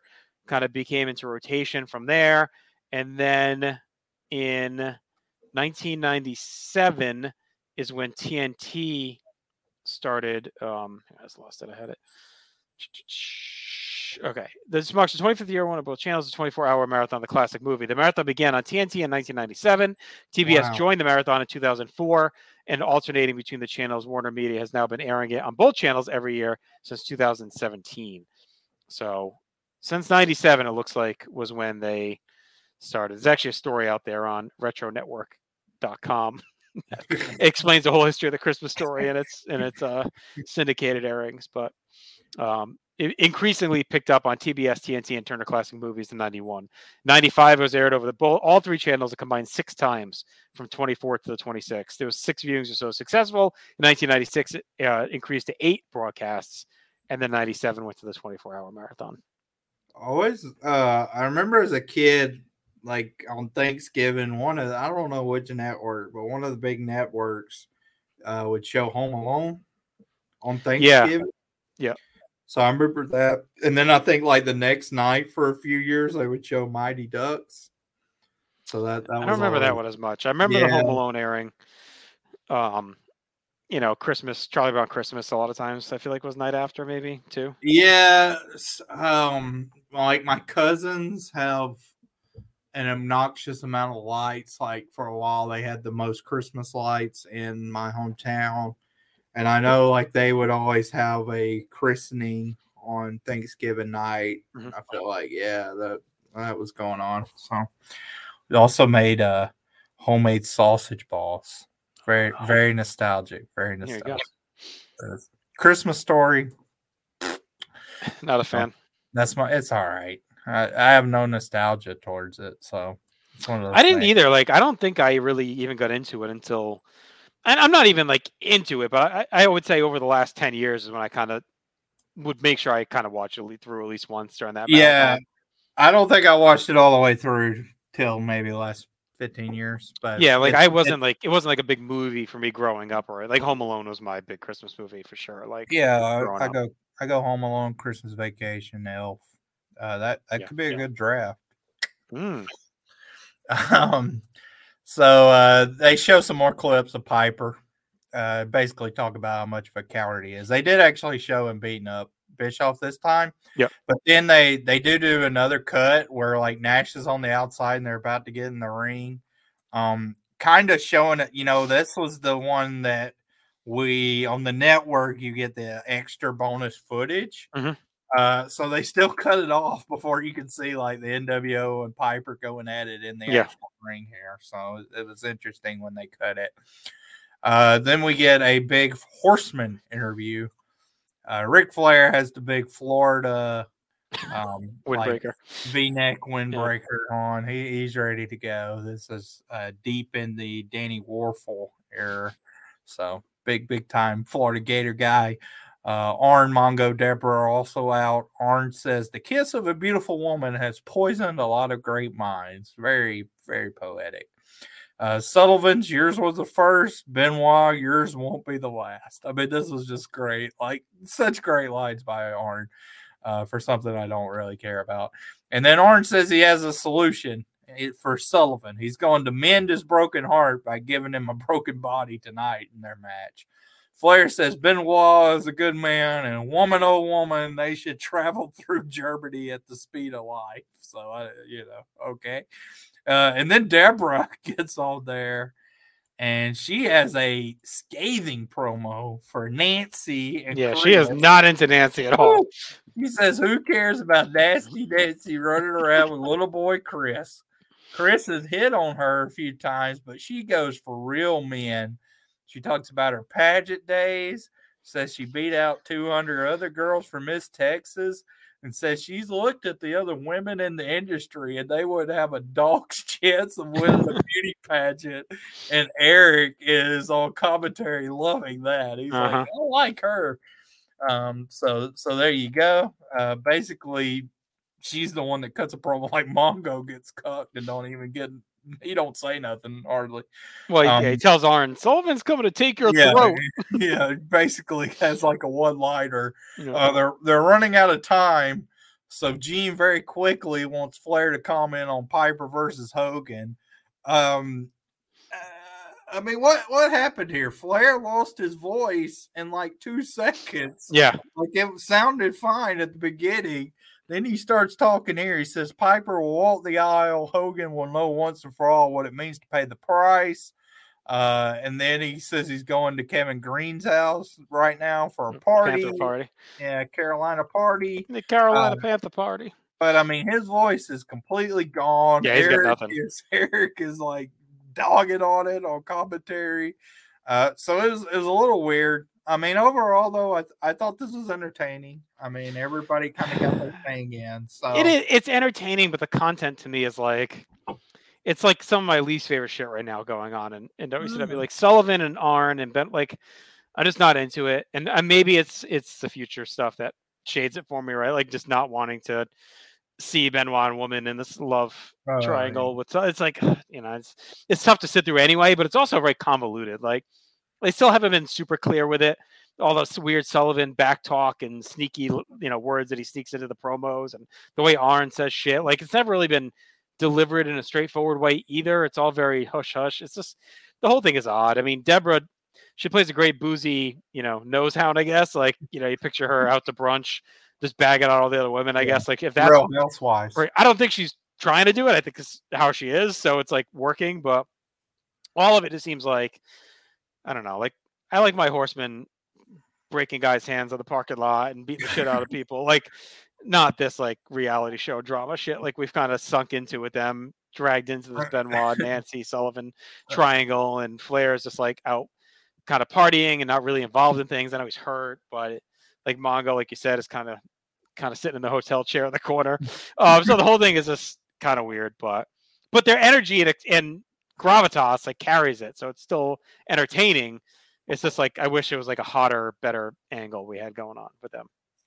Yeah, Deborah's pretty much like JJ from the 80s. Like essentially, it's interesting. I mean, the stuff with Benoit and Woman is odd, but I thought this was good from a Sullivan Arn perspective. I'm just done with the feud. I'm just like, I'm done with Sullivan. I'm done with the Horsemen. Well, you better. I know we got a lot more to go. It's like fuck. It's what everyone like complains about Benoit later, like, oh, glass ceiling, he's being held down. This is where we should have been mad. It's like he's spending a year of his prime like dealing with Kevin Sullivan in a love angle. Like he should have been out there being the one battling Regal and Psychosis in these hot matches and battling for the mid-card titles and everything. Instead, he's like doing this stupid nonsense. Man, he's just been gone. They've been on this European. That's too. He's in Japan. Well, he's in Japan, probably, right? Is that? Yeah. Or are they just trying to sell the angle? Like I don't know. Yeah, I think it's a combination, but yep. Then we get an utterly bizarre match. David Sammartino comes out, looks so different from how he looks in 1985. It's like watching Snooki in the first season of Jersey Shore and the Family Vacation. Now that's David Sammartino. He is like ripped and skinny, and kind of looks like Stretch Armstrong. Like it was just, I was like, oh, there's no way if you put these two guys next to each other in a picture, you're not saying it's definitely the same person. That's how dramatically different he looks. Yeah. So Ted, talks about he's a second generation wrestler. Bruno Sammartino is his dad. Eric says, don't call Bruno the living legend or Larry will be back out here getting all upset. So I'm actually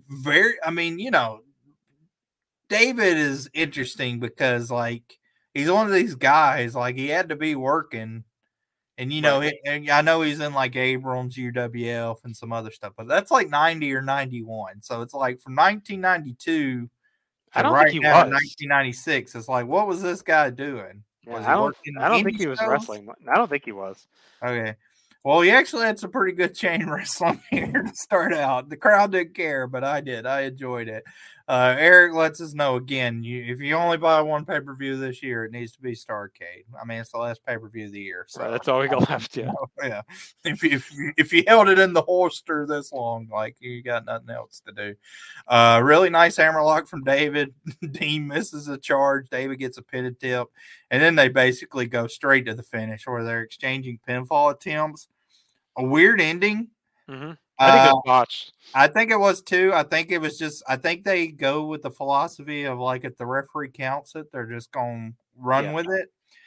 So that's what happened here where it looked like David's shoulder was up, but Curtis counted the 3, and that was that. So not much of a match. I don't know if we'll see David again, but it was an interesting one. Random. It shows up for this cruiserweight title match of all things. Yeah.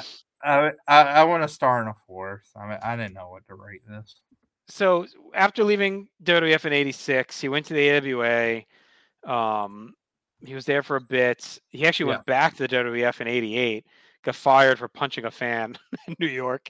Yeah, I think he goes back right when Bruno leaves because they had like a falling out, right? Yeah, big time falling out. In '90, he started working for UWF. He went to All Japan until '90. He was done from '90 to '95. In '95, he started working in New Jersey, had a couple of matches against our old friend Tommy Cairo. And then he shows up here in WCW. he only has one other match. It's a dark match against Rex King. So that's it for him. So this is the only time we'll see him. 2000, he defeated Jimmy Cicero to win the New York State Wrestling Federation heavyweight title.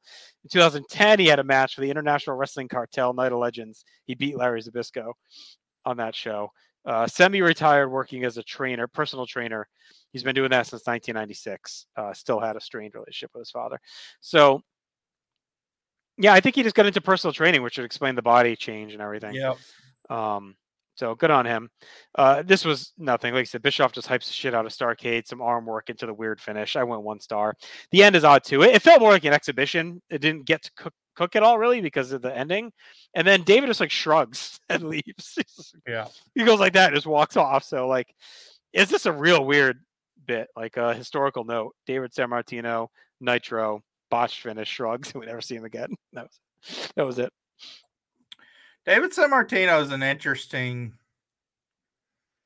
I mean, it's almost like David Flair, I guess, on like a smaller level. Like if you wouldn't have had Charlotte, that'd kind of been like Flair's legacy with his kids in the wrestling business too. Like had like one run and then was just done and did something else. Bad timing for David. Like I just think the whole shit with Bruno and the name in the 80s, and he just was. I mean, he was okay. He was just kind of boring. He might have actually been better off in the NWA, like in the 80s, like with the style he was working. Yeah, I mean, he was there. He was there early. Yeah. He was in Mid-Atlantic in the early 80s. I just think it's tough. I mean, you know, honestly, like the only thing marketable about him is his last name, and his last name, when you think about one of the most charismatic, you know, personal connection wrestlers of all time, and then you get David. It's so weird. It's always weird when that happens, but I mean, it happens a lot. Going to hour 2, Eric says, you know, he's ready to go back to the back and watch all this unfold in the party. So he says, bring out Heenan, Shivani, and Tenay. You know, they can have the commentary back. So the announcers come out. The changeover happens for hour number 2. Tony lets us know that this is WCW Monday Nitro. They talk about Chono joining the NWO. Tenay lets us know that expands the NWO horizons.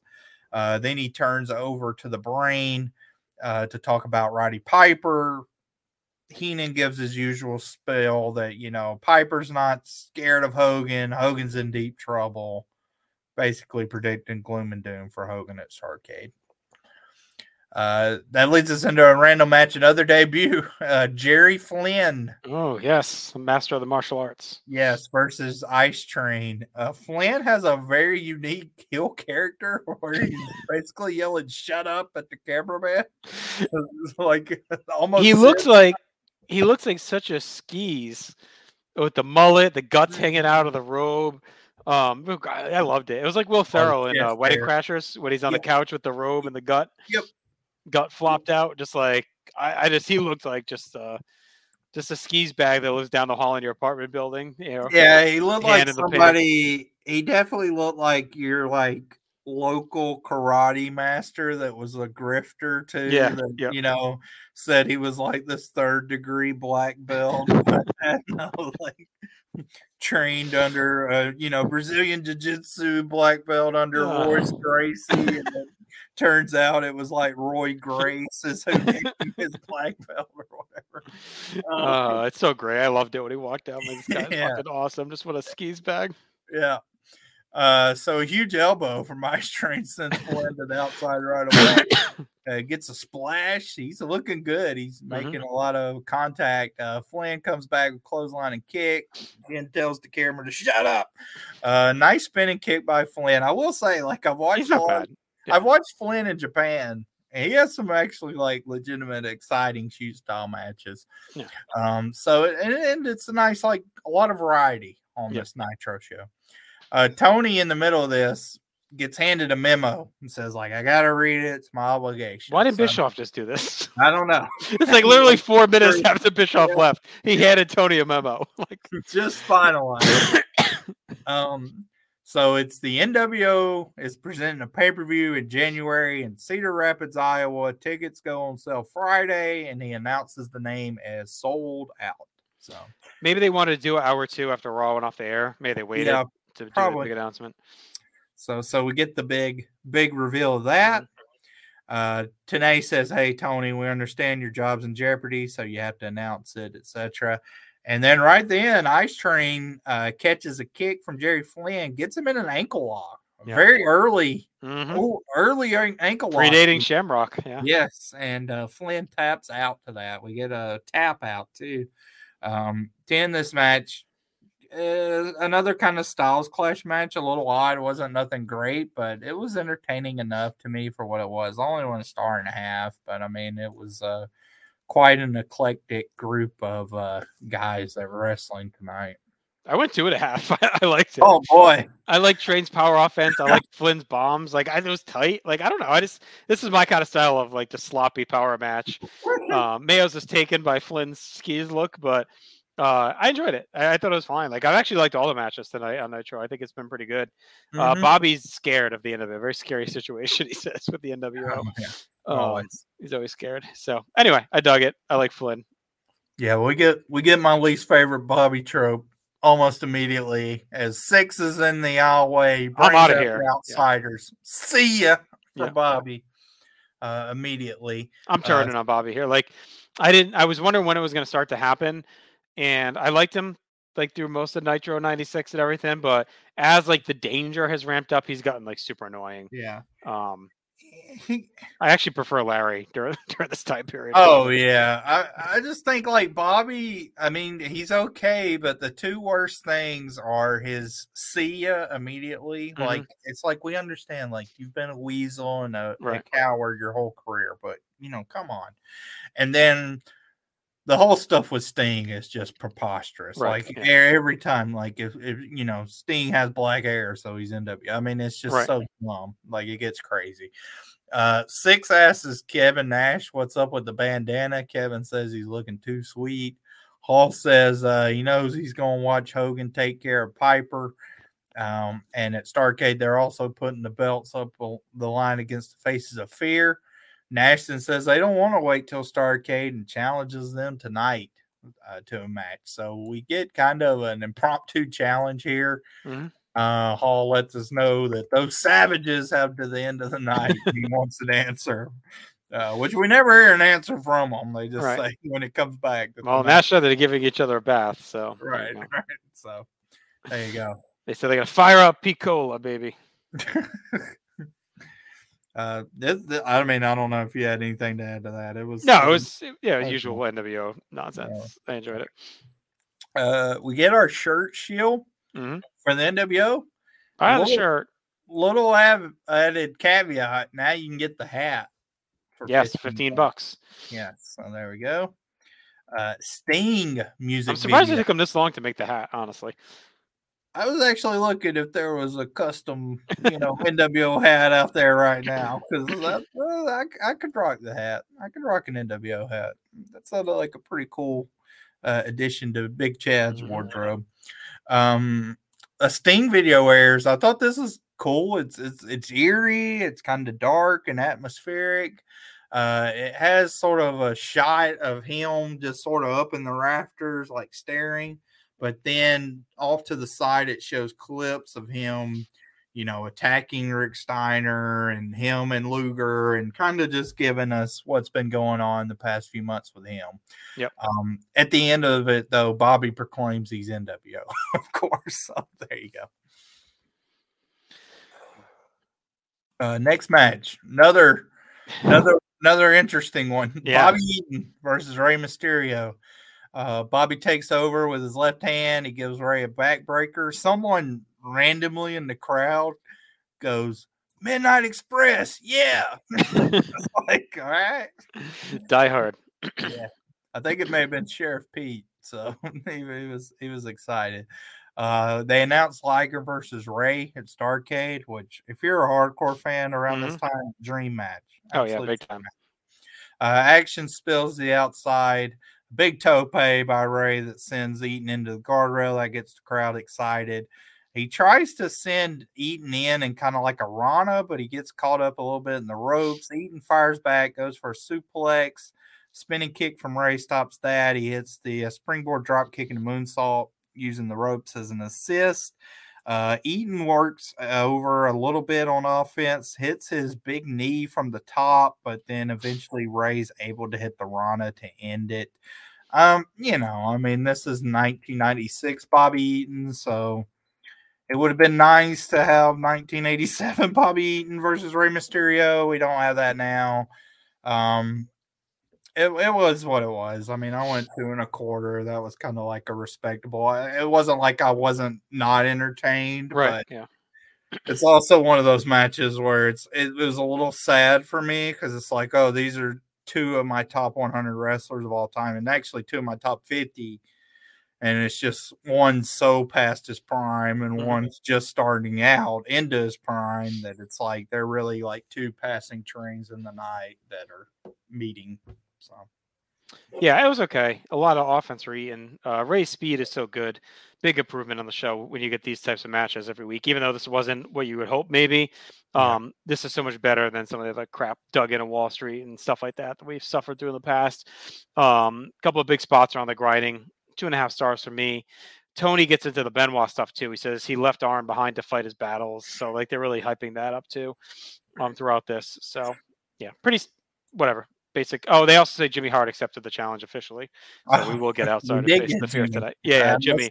Jimmy Tony on says, behalf of them. Okay. Yes, Tony says Jimmy has accepted the challenge. So. There we go. They're still giving each other the bath. So all right. Lee Marshall's in Macon. Did you have notes on his road report? He says he's talked to a lot of fans coming in from Atlanta for the last Nitro before Christmas. He says the rare white Gordonian guzzling weasel will be there as well. And Bobby tells him to stay off the moonshine. So there you go. A lot of bad we're making jokes. Yep. So, and that'll be our go home, obviously, too, for Starcade. So right. But, yeah. Then we get, I don't know. This was uncomfortable. This was Benoit in one video. We talked about it. They're drinking wine. The footage looks foreign. I don't know how else to say it. It looks like it was from a foreign country. Benoit asks about the gondola ride. They ask where they're going next. He speaks some French, and the woman's like, "Oh, you're taking me to Paris." And a woman says she might be coming home, but she might not be. She's not cold anymore. And she might have found a home with Benoit. Benoit basically dresses down Sullivan as much as he can. He says, what is it like being alone and being a loser, losing the most important thing you've ever had? It sure feels great gaining it. I mean, we talked about it. Like, it's just, I don't know. Like, it's tough. Like, this is one of the, for me, this is some of the toughest stuff in wrestling. Like, as tasteless as wrestling can be, like, this is some of the toughest stuff to watch. Yeah. I think it doesn't get talked about enough for being like, I don't know what the Observer Awards were at this point for like most disgusting promotional tactic or whatever, but like this had to be up there. I mean, it's just mean spirited. Like, who's the face? Like it's also muddy. Yeah. It's an ECW vibe, but it feels even mean for ECW. Like I don't know if they were even doing this. I know like we're around the time with Raven and Lori Fullington and Tyler, I guess. So yes, but this feels even more real, and maybe it's because we know what comes from it. Like looking back, it's even more like dark. Benoit says Kevin doesn't life suck, and the stuff about walking on the late lonely night, lonely walks on the beach in an empty house and all that stuff. Like I don't know. Like Sullivan's booking this, right? And even like beyond what ends up happening with Benoit and Nancy at the end, it's like if you just look at this moment in time, like. Speaking personally from someone that just went through a divorce, like I can think of like what Sullivan's headspace was at that point where he, was probably trying. I mean, from all accounts, it's like he was trying to hang on or, whatever. And he could see that was going away. Like it's a really, like, it gives you really bad vibes. Like, it's the whole thing's just off. And tough to watch. And then you pile on what ends up happening, and it's even worse. Right. So It's like in it's a very retrospect, it's bad brutal. In real time, it's confusing. And we've dealt a lot of TV time to this. Yeah, I'm just haven't been a fan at all. And again, maybe knowing what happens later clouds it even more, but I don't think it's even entertaining. I mean, the shitty stuff that happens in the future for stuff that's entertaining in the past, and we call it out. But this is just not that great. I think on 3 levels it doesn't work. Like if you're just like a wrestling person that has no knowledge of what's going on behind the scenes at this time, it's not great because you don't really know who's a heel or face. It's just 2 guys like fighting, and it's mean spirited and weird.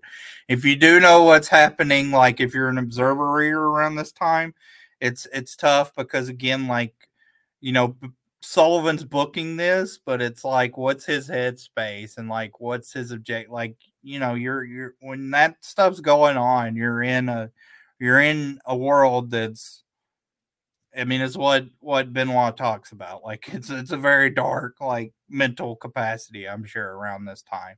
And then, what's happening, what happened 26, in Ford, and it's even worse. So it's all bad, all bad.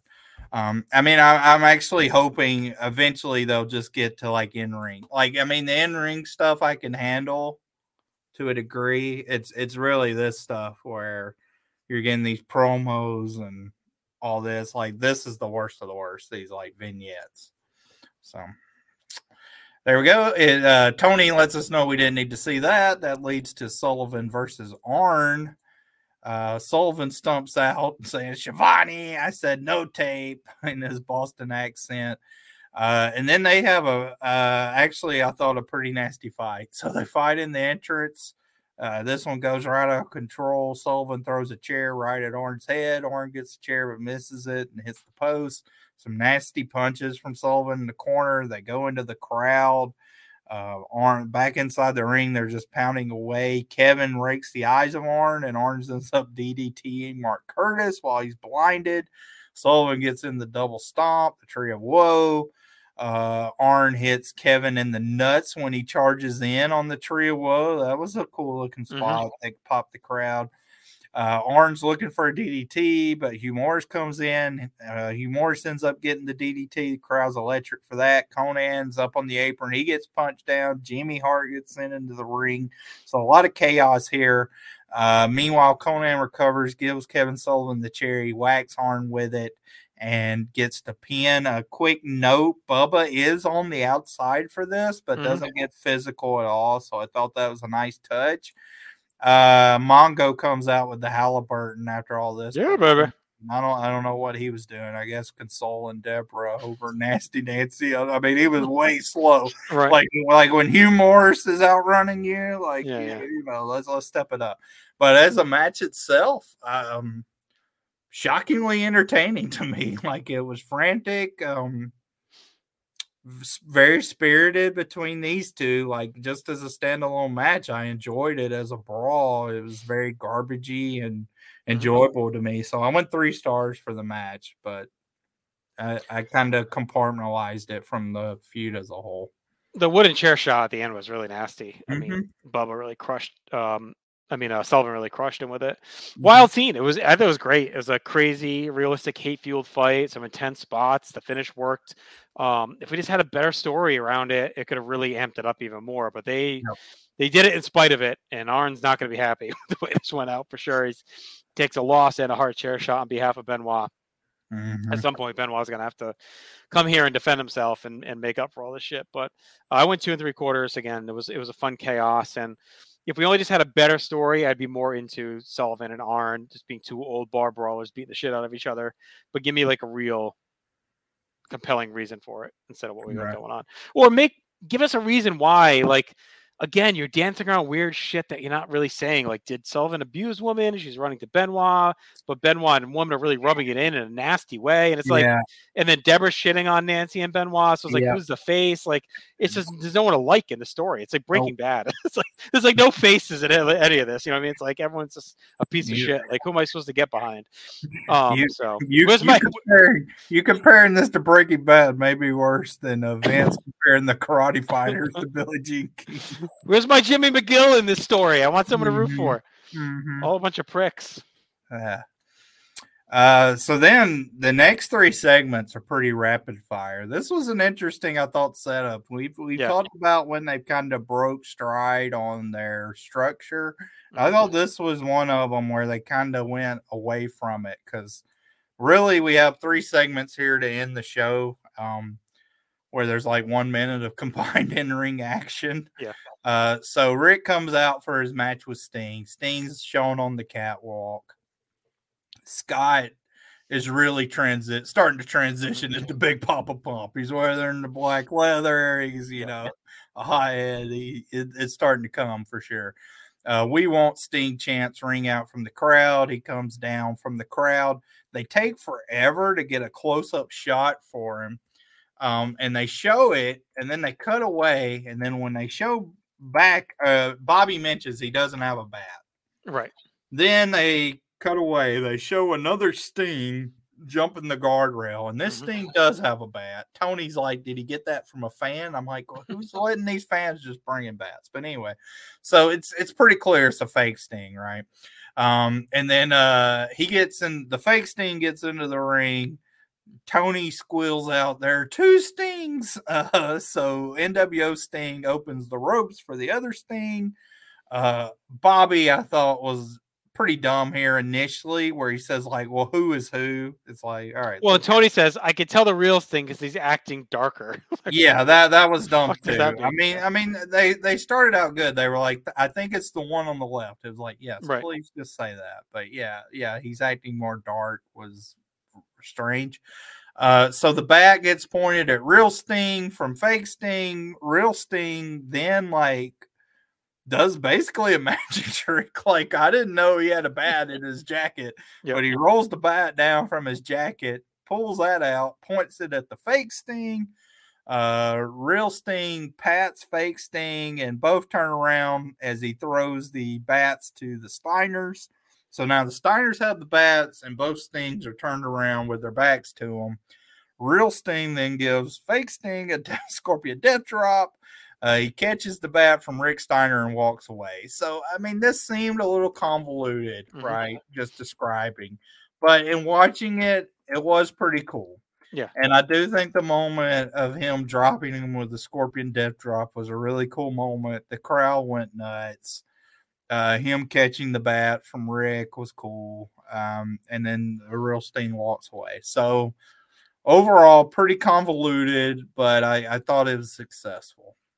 Yeah, I thought it was good because it's, the first real message again to the NWO from Sting. But there's still enough there where, like, the NWO plays these mind games. They're known to sacrifice fake Sting. So, like, could it still be a setup and they're just sacrificing fake Sting to bait in WCW? So you still have to wonder that. He's trying to earn the Steiners' trust. This has been ongoing for weeks now with Sting and the Steiners. So that was a good payoff to that. And it was cool having the two Stings together again, kind of paying off what happened at Fall Brawl. So, I thought it was a really good segment. Then we got a Hogan interview. And a Christmas Starcade ad. Oh, yeah, right. I think Bobby's already said it, but Bischoff mentioned it too. And Bobby at one point was like, just surprise the kids at Christmas for Starcade. I'm like, when did this become a big thing that, like, for Christmas you get Starcade? So they were really pushing that. So a Hogan interview. He's out with his crew that we talked about. So it's the Giant, Vincent, Ted, and Elizabeth. Hogan calls out Piper. Tony says he knows that Piper isn't there. And then Hogan talks about his career starting in Pensacola. Then he transitioned to Flair and says he has nothing left with that bad shoulder and the bad hip of Piper. He could beat both of them at the same time. And as he was talking about this, I may have gotten worked. Because I was thinking, I was like, wow, he's like back to scattered-brained Hogan, right? Mm-hmm. But then Tony mentions that Piper has flipped, or that Hogan has flipped. Like Hogan's Right. flipped out. And I think like this was, I think this was like a smart, purposeful effort Mm-hmm. on Hogan's part to seem sporadic, Yeah. paranoid, you know, Delusional. Yep. yeah, delusional. Like He's trying to everything, convince himself and everyone that he's the real yes, legend, that Piper's everything not in was his head. He's in very control. Yeah. right. So this was almost like a big brained Mm-hmm. promo in many ways that I think carried a lot of subtlety you wouldn't Yeah. necessarily expect from Hogan. And I thought it was very successful because then Ted taps him on the shoulder, whispers something into his ear. Hogan says, "Boy, am I surprised. Piper isn't here." When he came out, he ran out of the back door and he stomps off. Hogan, by the way, is wearing a really sweet NWO tank top. Mm-hmm. I don't think we ever see this one again. Has like a skull on the back, has like barbed wire lettering in a box around NWO. Really cool. But this was a promo in the beginning. I was like, man, this isn't a great promo to have 2 weeks out from Starrcade. Mm-hmm. And by the end, I actually loved it. Like, I thought it was some of the Yeah. best, like, most nuanced work I've seen from Hogan maybe ever. Like, he even like in his peak as a face, like when you're still like very pro Hogan, it's not exactly the most nuanced character in the world. So I thought this was very successful in getting across that that Hogan is legitimately scared of Piper. Yeah. Without And saying it. It's just yeah, very subtle. Yeah. and It was this good. is the first time in a while he's been like that. He had a great line too, where he goes, "The fans in Picola remember Hogan starting and beating up Andre, and then apologizes to DiBiase for beating up Andre." I thought that was a cool little callback and a nice touch. That was funny. Hogan shits on Flair. He says, "You used to have Liz and Woman and the belt, and now you got nothing, just a bad shoulder, and with Piper's bad hip, he'll beat you both at the same time." He wants Piper. And then he makes Liz kiss his cheek. He wants to show up that has-been Savage who's sitting in a wheelchair. Just Hogan is fully in his bag, just shooting on everyone throughout this. And then, into the finish. Bobby calls him Thunder Lips at the end as well, which is funny. So it was a good heater promo. It's just Hogan get his delusions over. It was maybe a little long, but I thought it was effective as well. I thought they did a good job showing that this dude is trying to show he's in control, but he's really spiraling because Piper's in his head, even though he's claiming it's the other way around. Right. Leads us into our main event. Outsiders come out. Lots of kids wearing NWO shirts in the crowd. Big brawl to start when the Faces of Fear come out. Mean gets tripped up by Nash. We get a clothesline from Hall. Barbarian hits the big boot on Hall. Then he catches one from Nash. And then the match just breaks down. So really like a minute of action. I didn't even rank it. I mean, it was what it was. And then we get our big closing ankle. So Big Bubba runs in.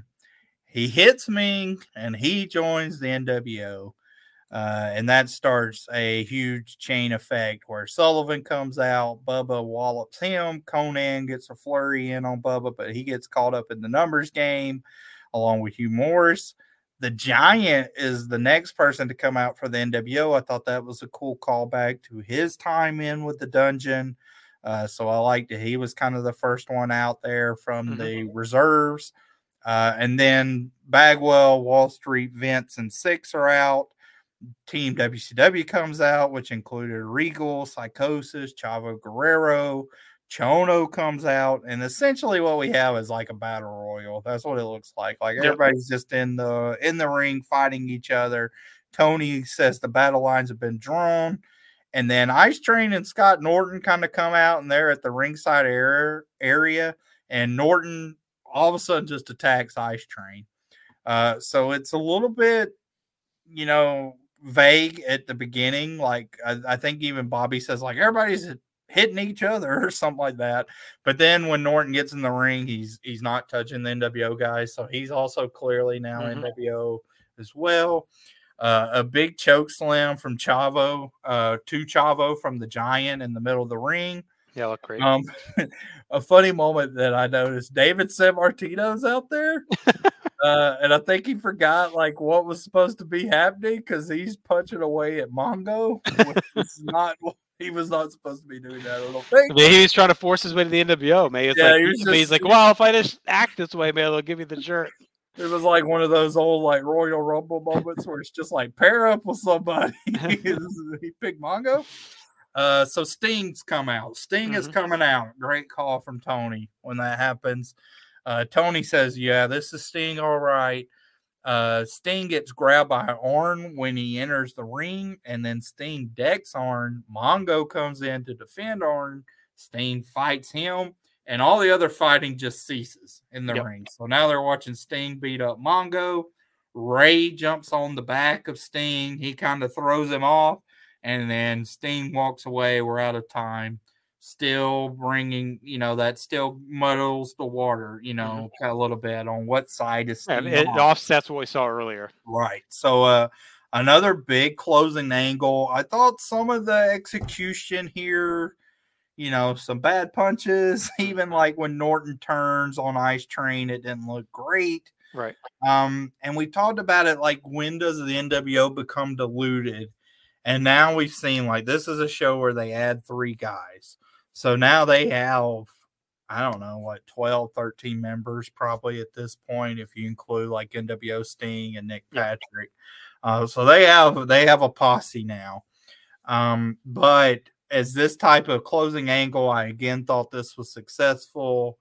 I thought this created a lot of intrigue, and I thought I don't necessarily know if I'd classify this as a home run, like some of the closing stuff we've seen and some of the stuff with NWO, but I still thought this was very solid and capped off a very good show. Yeah, it was really good. I thought it was a great closing scene. I like the NWO, even though the expansion seems like it could water it down, them having these low-level foot soldiers works well, because now it doesn't have to be Hall, Nash, and Hogan. You want those guys in these segments to feel big, but it doesn't have to be them fighting off WCW. You've got some bums that they can feed to take the beating with this guy. Yeah. Not that they're all going to be presented that way, but you kind of have that first wave they can send out now to do the fighting for them. So I think that helps a lot as this escalates further. You add more mystery to Sting. WCW was willing to fight together, right? Because Ray kind of stuck up for the Horsemen. And I thought the Sting part was great. It felt like Batman, like in the dark, like if you picture like dark and rainy or whatever, and he's fighting guys off who don't realize he's on their side. Ray jumps on his back, he throws them. Like it felt very much like that. Like Batman coming to save these guys. They think he's a bad dude and they're trying to fight him off. And so he's misunderstood, right? That's what it felt like to me. And I thought it was really well done. So yeah, this is a great segment. The good tease for Faces of Fear Outsiders sets up, Starrcade. We're going to see these guys go at it there. So this just led to the brawl. So yeah, I thought it was another hot closing segment, and I really like this Nitro a lot. I thought it was a really fun episode, and it's one that really delivered. And it was a fun episode without a major match and without these angles are good. There was no major all-time angle, no major all-time match. It might have been one of the best all-in, like, top to bottom, well-balanced, very good episodes of Nitro we've had, where you didn't need something to carry. Oh, this was great because of this segment or this match. It's like everything just hit.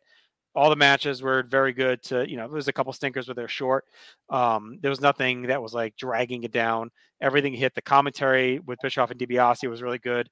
So yeah, I thought everything just worked really well.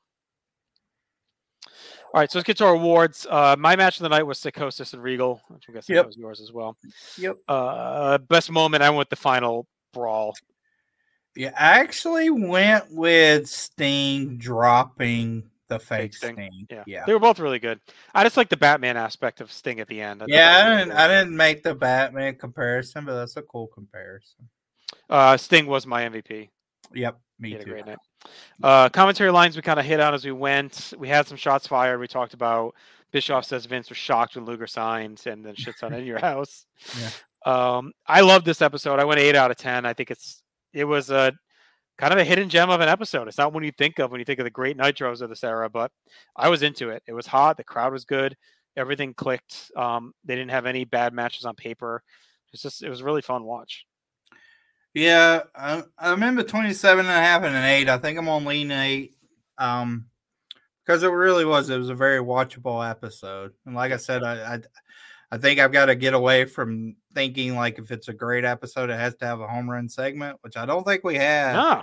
But like everything was really good. Like And it forwarded stories. Like part of me thinks like, well, I'm curious how next week's Nitro is, because this could have been a very good go home all in if we just had maybe like a Piper segment. If you add that in, the only person I hear is Luger and Giant, really. I guess the Giant was there, but otherwise, like, we had everything we pretty much need to give a hard sell to Starrcade. So we'll see how next week goes. But it feels like this could have been it if we had Piper on the premises. No Jarrett. Yeah, no Jarrett either, who we've seen a ton. Paige and Jarrett are two guys we've seen a ton of that weren't here. So all right. So we had debuts. We had our buddy Davey Sammartino, Jerry Flynn. Who else we got? Chono. Oh no. Anyone else? I think that's it. Yeah. Road Report is making no dropped angles. The Japanese music we had for Chono and Ono. Gonna mark that down. All right, so that's Nitro. Let's get to our combo awards for the night. So best show clearly was Nitro, and it's a tough night for Raw because Raw is pretty good for us on this night. It's just that Nitro was just dramatically better. Psychosis Regal match of the night. Yep. What do you want to go with best segment? Well, you can go with the closing on Nitro. I think that's fine. Better commentary was Nitro for sure. Yeah. Star of the night was Sting. Yep. Nitro. So clean sweep this week for WCW. Yeah, the ratings, I think like, what was it? I had to pull it up. So Raw strangely Raw's had the same rating 3 weeks in a row. They've been 2.3, 2.3, and they're 2.3. Well, Nitro's their audience, I guess. And Nitro's only dropped 0.1 each of the 3 weeks. So 12-2, they were 3.4, 12-9, 3.3, and 12-16 to 3.2. So interesting. I mean, I think stuff's really settling in. Like that's what I'm taking from this. But we're entering a weird time where the holidays, right? Which I don't think but next week I think they still aired at the same time. I'll double check before we record. But looking at the Raw rating, I want to double check that because stuff may have. I don't know if it's the holidays or what happened, but yeah. Yeah, I mean, it's 2 nights before Christmas.